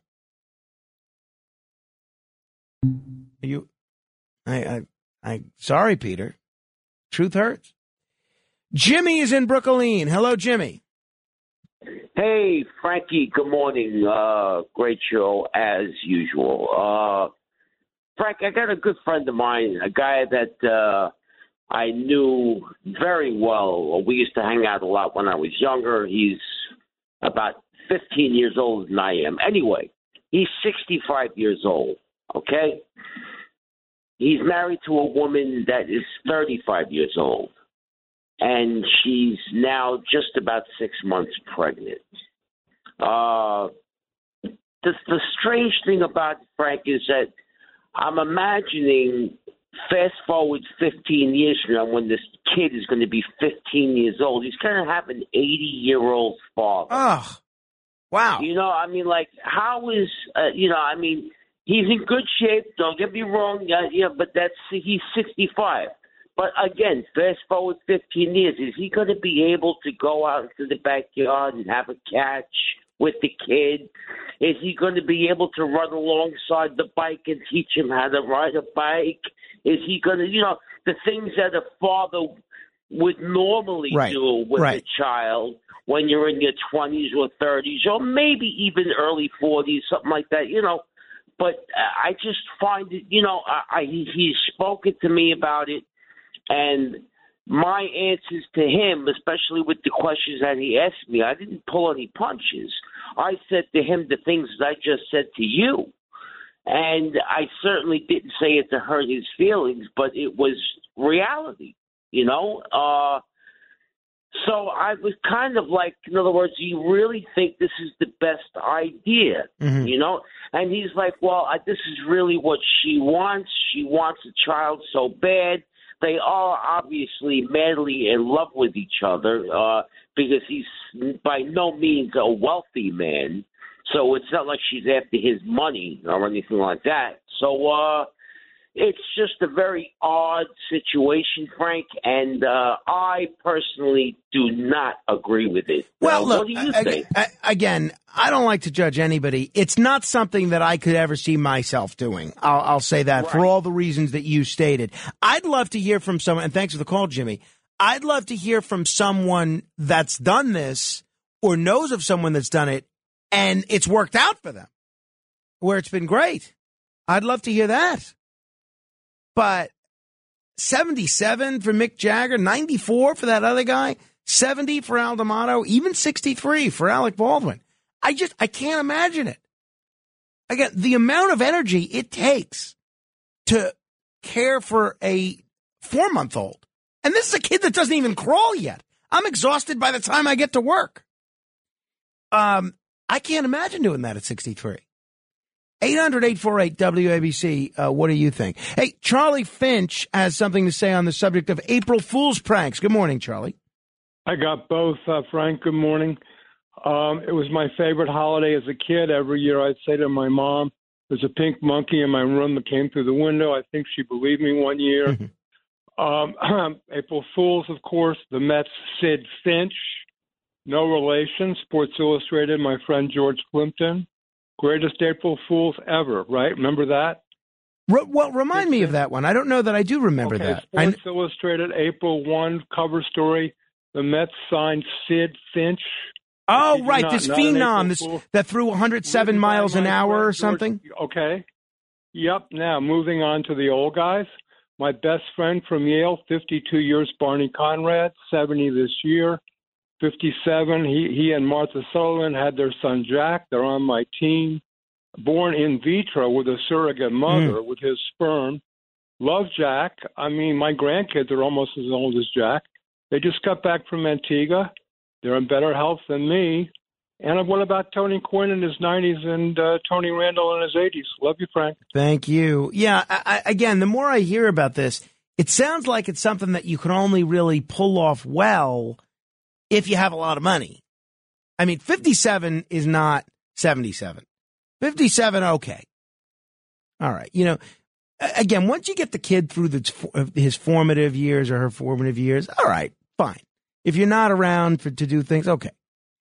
But 77, 63, 70, I can't imagine. 800-848-WABC if you want to comment. Hey, we're going to do the $1,000 minute now. So we're going to give you, if you want to try your hand at answering 10 trivia questions in 60 seconds, be the 7th caller right now to 1-800-848-9222. That's 1-800-848-WABC. And if you don't win, then we have another pair of tickets to give away to either Tommy James and the Shondells or Felix Cavaliere and the Rascals at the Palladium Times Square. I'll get you the dates of the show, but it's really neat. It's right in the heart of Broadway. So I would call in. You could win the $1,000. We've had people win the $1,000, but the greater likelihood is you're probably going to end up with these tickets to Felix Cavaliere's The Rascals and Mickey Dolenz same night, or Tommy James and the Shondells. So both great events. And if you want to buy these tickets yourself, you can go to Ticketmaster.com or and just search, the Palladium Times Square, and you can enter the promo code radio, and you'll be able to save 10 to 20%. So it's a great concert, and you have your choice of either the Tommy James concert, that's on May 7th, or the Rascals and the Monkees, that is on June 3rd. So we'll go ahead and give some lucky person an opportunity to win. But Randy on Long Island has been patiently waiting. Let me get to Randy. Hello, Randy. Frankie. Randy. How are you, sir? I'm hanging in there. Listen, right on. Great show. I just started listening. Going to work. I'm actually a workaholic and operating engineer. But I have a wonderful wife, 3 kids. About 15 years ago, when my kids were young, my wife was at home mom. I'm working like a dog, full-blown, focused workaholic. I live next to a beautiful school, and there's a lot of property in the back of it. And a lot of kids were having issues there hanging out late at night. I get up early. I get up right now, 2:30. I'm already on the road. But back then, I get up, I go out, not even realizing that it's April 1st, and my car is gone. I have a 240 red SE Nissan. It's a sporty car. I kept it really nice. My car is gone. I'm pacing around outside my house. Can't believe it. So I go inside. I'm like, Helen, trying not to wake everybody, my 3 kids up. I'm like, they took my car. I can't find my car. She's like, you got to be kidding me. I said, you're going to have to give me my keys, because I did utility work for Con Edison. I had a really, important job that day. So she's like, gets up to give me her keys, and then she starts laughing. I'm like, what are you laughing about? She goes, you came home, you passed out. She goes, me and the kids, we took the car, we went around the corner. It's around the corner. Oh, that's a good one. My own keys. That's a pretty good one. I swear to God, that's one of the only times I ever got nailed on it. That's a good one. In fact, you've inspired me. Maybe I'll try that with my wife today, although she puts up with enough out of it. That's a good one, you got to be really, you know what I mean? You can't realize that it's April Fool's, Right. Well, that's why timing. I'm thinking maybe I'll try it when I get home, and then this way, when she first wakes up, she may not realize what the date is. There you go. I'm going to work on that, Randy. You've inspired me. Thank you. If she doesn't listen to this podcast this far in, which she usually doesn't make it all the way this far in, then I'm going to do that for tomorrow. All right. It is time for The Other Side of Midnight presents It's the $1,000 Minute. Answer 10 questions correctly in 1 minute, and you could win $1,000. Here's your host, Frank Morano. Yes, that's right. Let's meet today's contestant, Kevin in Manhattan. Hello, Kevin. Good morning, Frank. Good morning, Kevin. You're up on this contest, right? You know what to do? Yes. All right. The timer will start after I ask the first question. You get a question right. I'm just moving on to the next one. You ready to go? Ready. What do you get if you freeze water? Ice. What is a young dog called? Puppy. What is the last name of the WABC talk show host named Dominic? Carter. Where is the Great Pyramid of Giza located? Egypt. Who starts first in chess? White. What was the first toy to be advertised on television? Hula hoop. Unfortunately not, Kevin. It was Mr. Potato Head. Mr. Potato Head. Good guess, though. You got 5 right, and you did it within 30 seconds. You were on a pretty good pace, but you still won the tickets to either Tommy James or the Rascals. Are you a fan of either Tommy James or the Rascals? Actually, no. No, you're not. Do you not? No. Do you not want the tickets then? No, I would rather pass on them. All right, we're going to put you on hold. No. We'll give you a consolation prize from our WABC merchandise store, and we'll see. Hey, Paul in Staten Island, do you want to go see the Rascals? Do I want to go see the Rascals? Yes. Who are the Rascals? Lauren in New Jersey, do you want to go see the Rascals?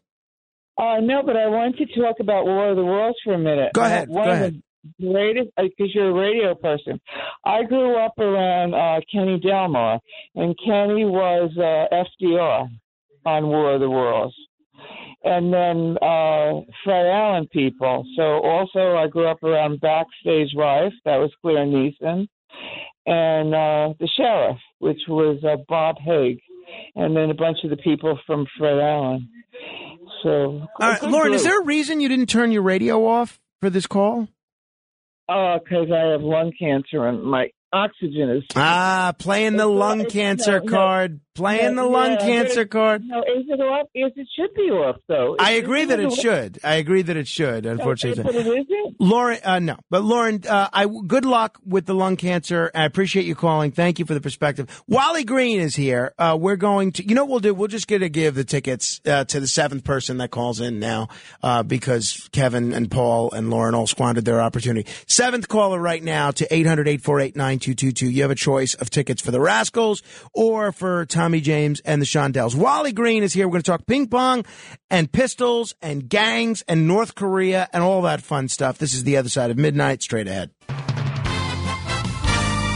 Morano, 77 WABC.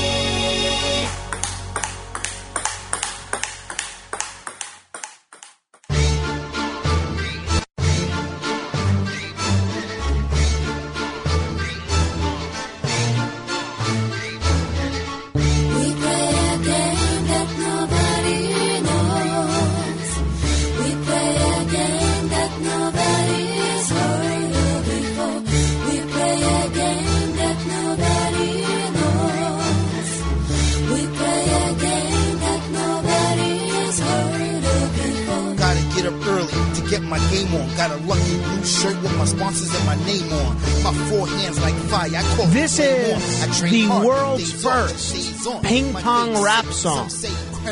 And I am very, very pleased to be joined by the artist responsible for this song, Wally Green. He's a lot more than a rapper. He is a celebrity table tennis pro.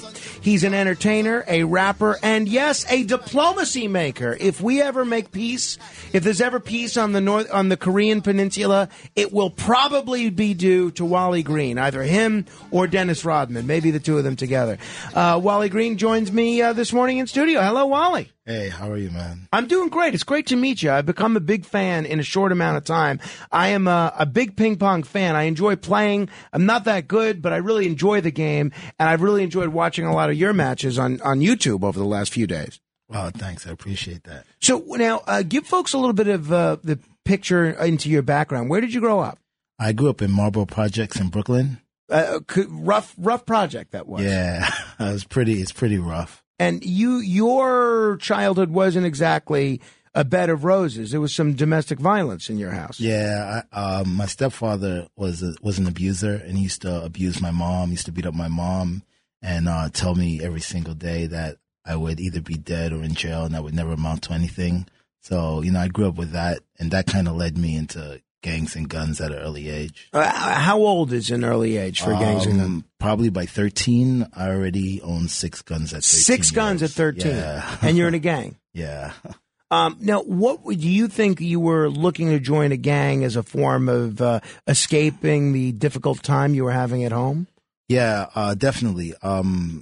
I just really hated my stepfather so much, and I had a lot of anger in me. And the gang was more of like my family because my mom didn't really protect me, and my mom was usually first maybe sort of on my side, but then they go upstairs and do what they do, and then all of a sudden I'd be the one in trouble for no reason. So I always got the raw end of the stick, and my gang was just like my family, people that I could just talk to and hang out and do dumb stuff with. Do you think that's why a lot of people end up joining gangs? I'm gonna say yeah, for sure. I think if things aren't right at home, then kids look for something else, and getting into a gang is a very easy outlet for any kid to get into. Now, you have, from a very humble beginning in the Marlboro Projects and in Brooklyn, you have gone all over the world. You've known celebrities. You're something of a celebrity yourself. You have done incredible things, really all due to your prowess playing the game of ping pong and table tennis. Now, most people that I know that get as good at something as you are at ping pong, they start at a very young age. You hear stories about Willie Mays, how before he could even walk, his father was pushing him a ball and making him throw it back. That wasn't the case for you. You didn't start playing ping pong at 3, 4, 5 years old, did you? No, I didn't. I started at 17 years old. 17? Yeah. I started at 17. The reason, one of the reasons why I got good at ping pong really quickly is because I had 2 outlets from the abuse. The first outlet was my gang. The second outlet was sports. So when I was in school, I joined every sport I could play, because if I joined a lot of sports, then I wouldn't have to be home as much, right? Because you get up early in the morning, you go to practice, after school, you stay late, you practice. By the time you come home, you're kind of numb to all the nonsense going home. So I just joined every single sport in school, and I was good at sports. But when I was in school, I hated ping pong. I used to make fun of the kids that played ping pong. Really? So they had ping pong at your school? Yeah, they had the kids in the lunchroom playing ping pong in school. So like when I was playing football, I used to walk out. We used to go through the lunchroom to get to the field, and I would see the kids playing ping pong, and I would go, man, look at these kids with their short shorts and a stick. I used to make fun of the kids playing ping pong. Hope they don't see me now, though. So then what happened at 17? How did you not just start playing ping pong, but get so good at it? Oh, man. So to make a long story short, a particular individual wanted to help me, and he saw that I was going towards a very dark place, along the lines of what my stepfather said, either dead or in jail. And he paid for me to go to Germany to learn ping pong. So that's how I got into the sport. But I found ping pong at a pool hall. I thought so. Growing up, I had a lot of issues, and I took out my anger on everyone. Everything that happened in my house, I blamed everyone else for it. I started shooting pool one year, and I thought I was really good, but I wasn't. And I got upset, and I took the pool stick. I just tapped it on the table. The pool stick shattered, and I got really upset. And I saw some kids playing ping pong, and so I went up to them and said, "Hey, I want to play." But I didn't really want to play. I was being a bully. And the kid said, "Oh, do you play this?" I was like, "I don't play this. I just want to get a hit." And so the kid gave me the racket, and when he hit the ball to me, I meant to hit the ball at him, but the ball went on the table, and the kid was like, oh man, that was a great shot. You got to go, there's a ping pong club and you got to go check this ping pong. I'm like, what do you mean there's a what? Like there's a place where people actually gather to play this. And, I couldn't believe it. But, the athlete in me said, you know what? Let me go check it out. And I did. And when I saw it for the first time, I saw people standing back from the table, hitting the ball, boom, boom. Well, I've seen those guys at spin. Yeah, I'm always in awe. I sit and spin. Exactly. I sit at spin and just watch in awe of what goes on there. So you really became a great ping pong player in Germany. That's how you got so good? Yeah, that's where I first started. I got sent there. I went and I lived in a sports school. So not only did I get better at ping pong and learn the sport, that was the first change of my mindset from being this angry kid to someone who is maybe a bit more bearable. Well, you talk about changing your mindset. Is there any sort of advice that you can give our listeners about how they might be able to change their own mindset to do some great things or deal with some adversity in their own life or channel some anger issues or loneliness issues or depression or whatever they might be experiencing? How do you just kind of flick a switch and change your mind like that? I mean, it doesn't happen overnight, but I always say that, we have to win the fight that's within ourselves. There's winning at sports, there's winning at love, winning at etc. But until you win that fight within yourself, then you won't be able to change your mindset. So you have to really focus on yourself and not blame the rest of the world for the things that you're going through. And then you'll be able to change your mindset. Because once I could understand that the whole world doesn't hate me and not everyone is out to get me, then that's how I could finally change the mindset. It's so interesting to me that you became this good at ping pong in spite of not playing till you're a teenager, late teenager.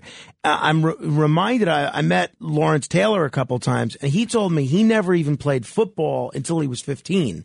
And now a lot of people consider him the greatest linebacker of all time. We're talking with Wally Green. If you want to check out his website, you can go to whoiswallygreen.com, spelled exactly as it sounds, whoiswallygreen.com.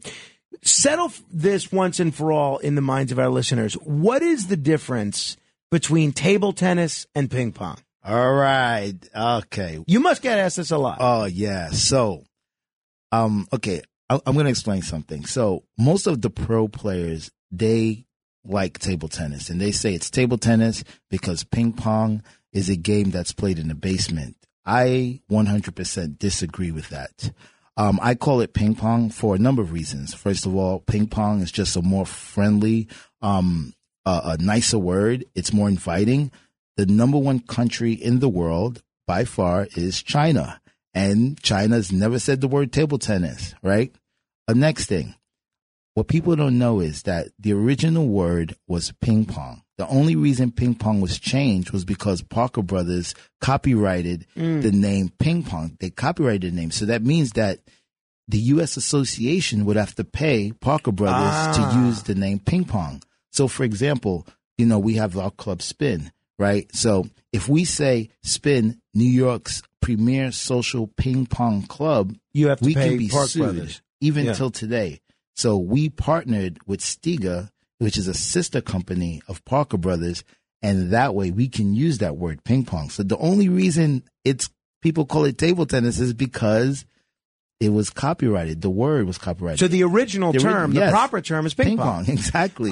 So it's the same game. Same game. So I looked online when I got this question, and I saw some people were saying that in table tennis they play to 11 instead of 21. That's not true. No.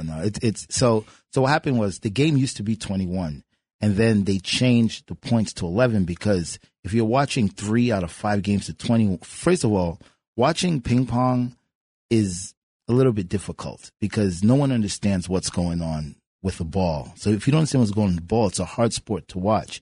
And it's really hard to watch if it's 3 out of 5, 21 points. That's long.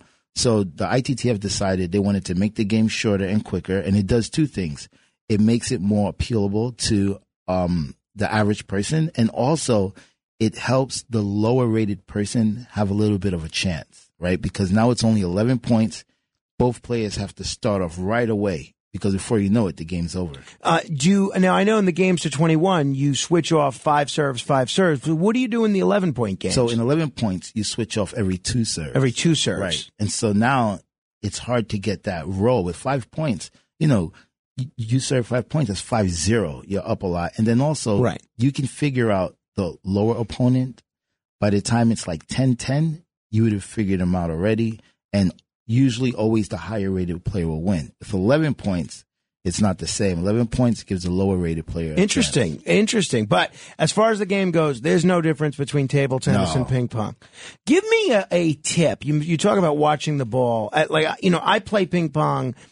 I don't say a lot, but as often as I can. But my most valuable possession in my house is the ping pong table in our basement. I play at least once or twice a week.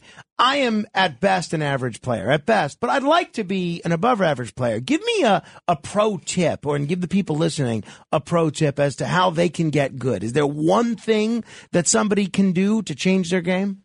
Wow. There's not one thing, but there are things that can change a game. I'll say one which probably most people don't know about. You always have to watch your opponent hit the ball. Most people see the ball when the ball's pretty much halfway over the net. That's actually too late. You always have to watch.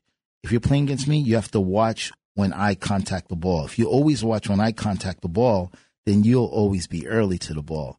If you don't watch me contact the ball, then you're seeing the ball when it comes over the net. By that time, it's too late. Interesting. That's a good one. Now, when did you turn pro as a table tennis pro or a ping pong pro?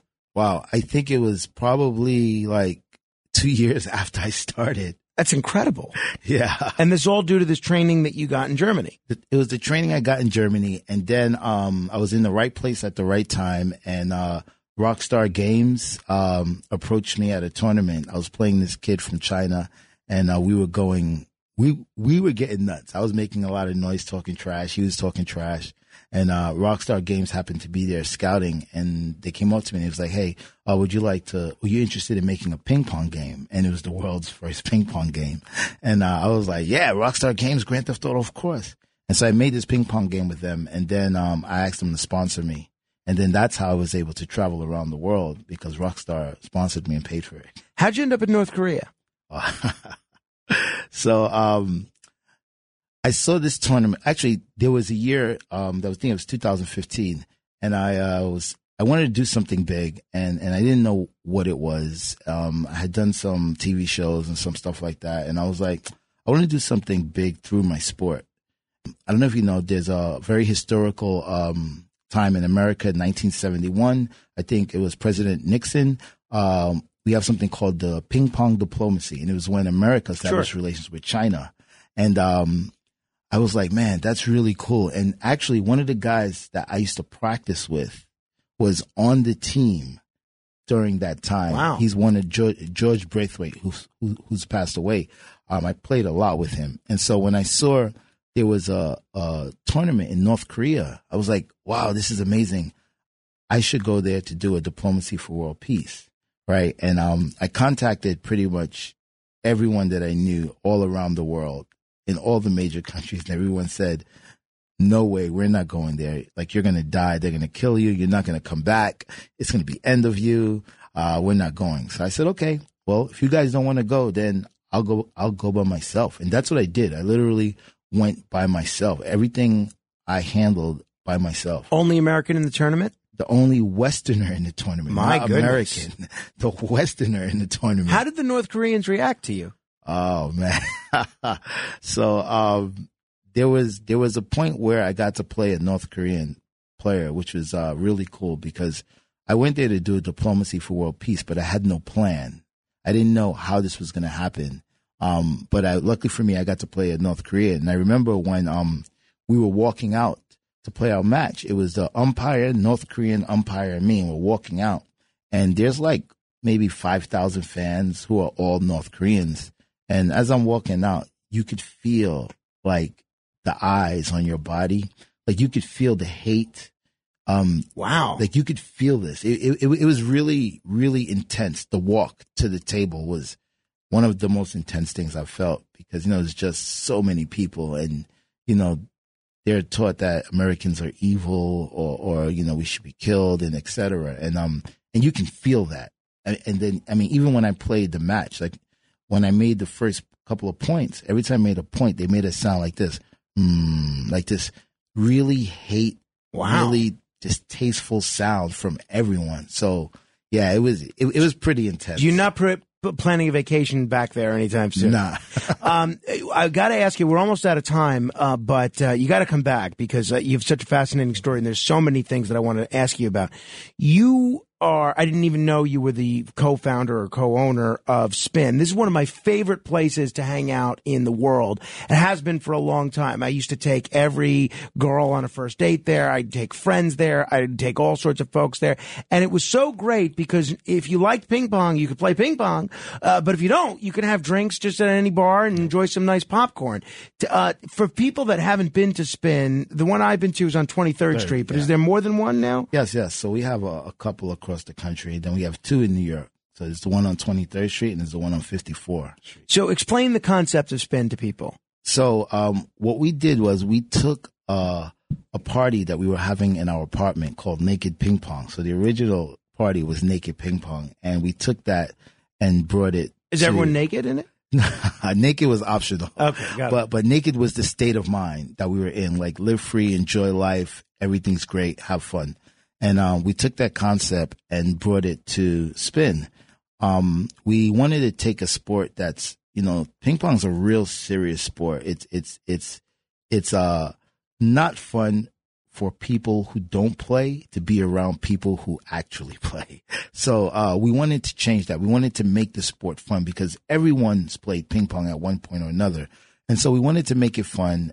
We wanted to add drinks, add DJs, add events, and let people play ping pong, but at the same time, have fun and party. Well, you've succeeded. I definitely recommend people check it out. Check out Wally's website as well. Whoiswallygreen.com. Wally, thanks for coming in. I hope we can do this again soon. Anytime. If you want to comment for 15 seconds, now's the time. 800-848-9222. This is The Other Side of Midnight. Straight ahead. Talk Radio 77. WABC.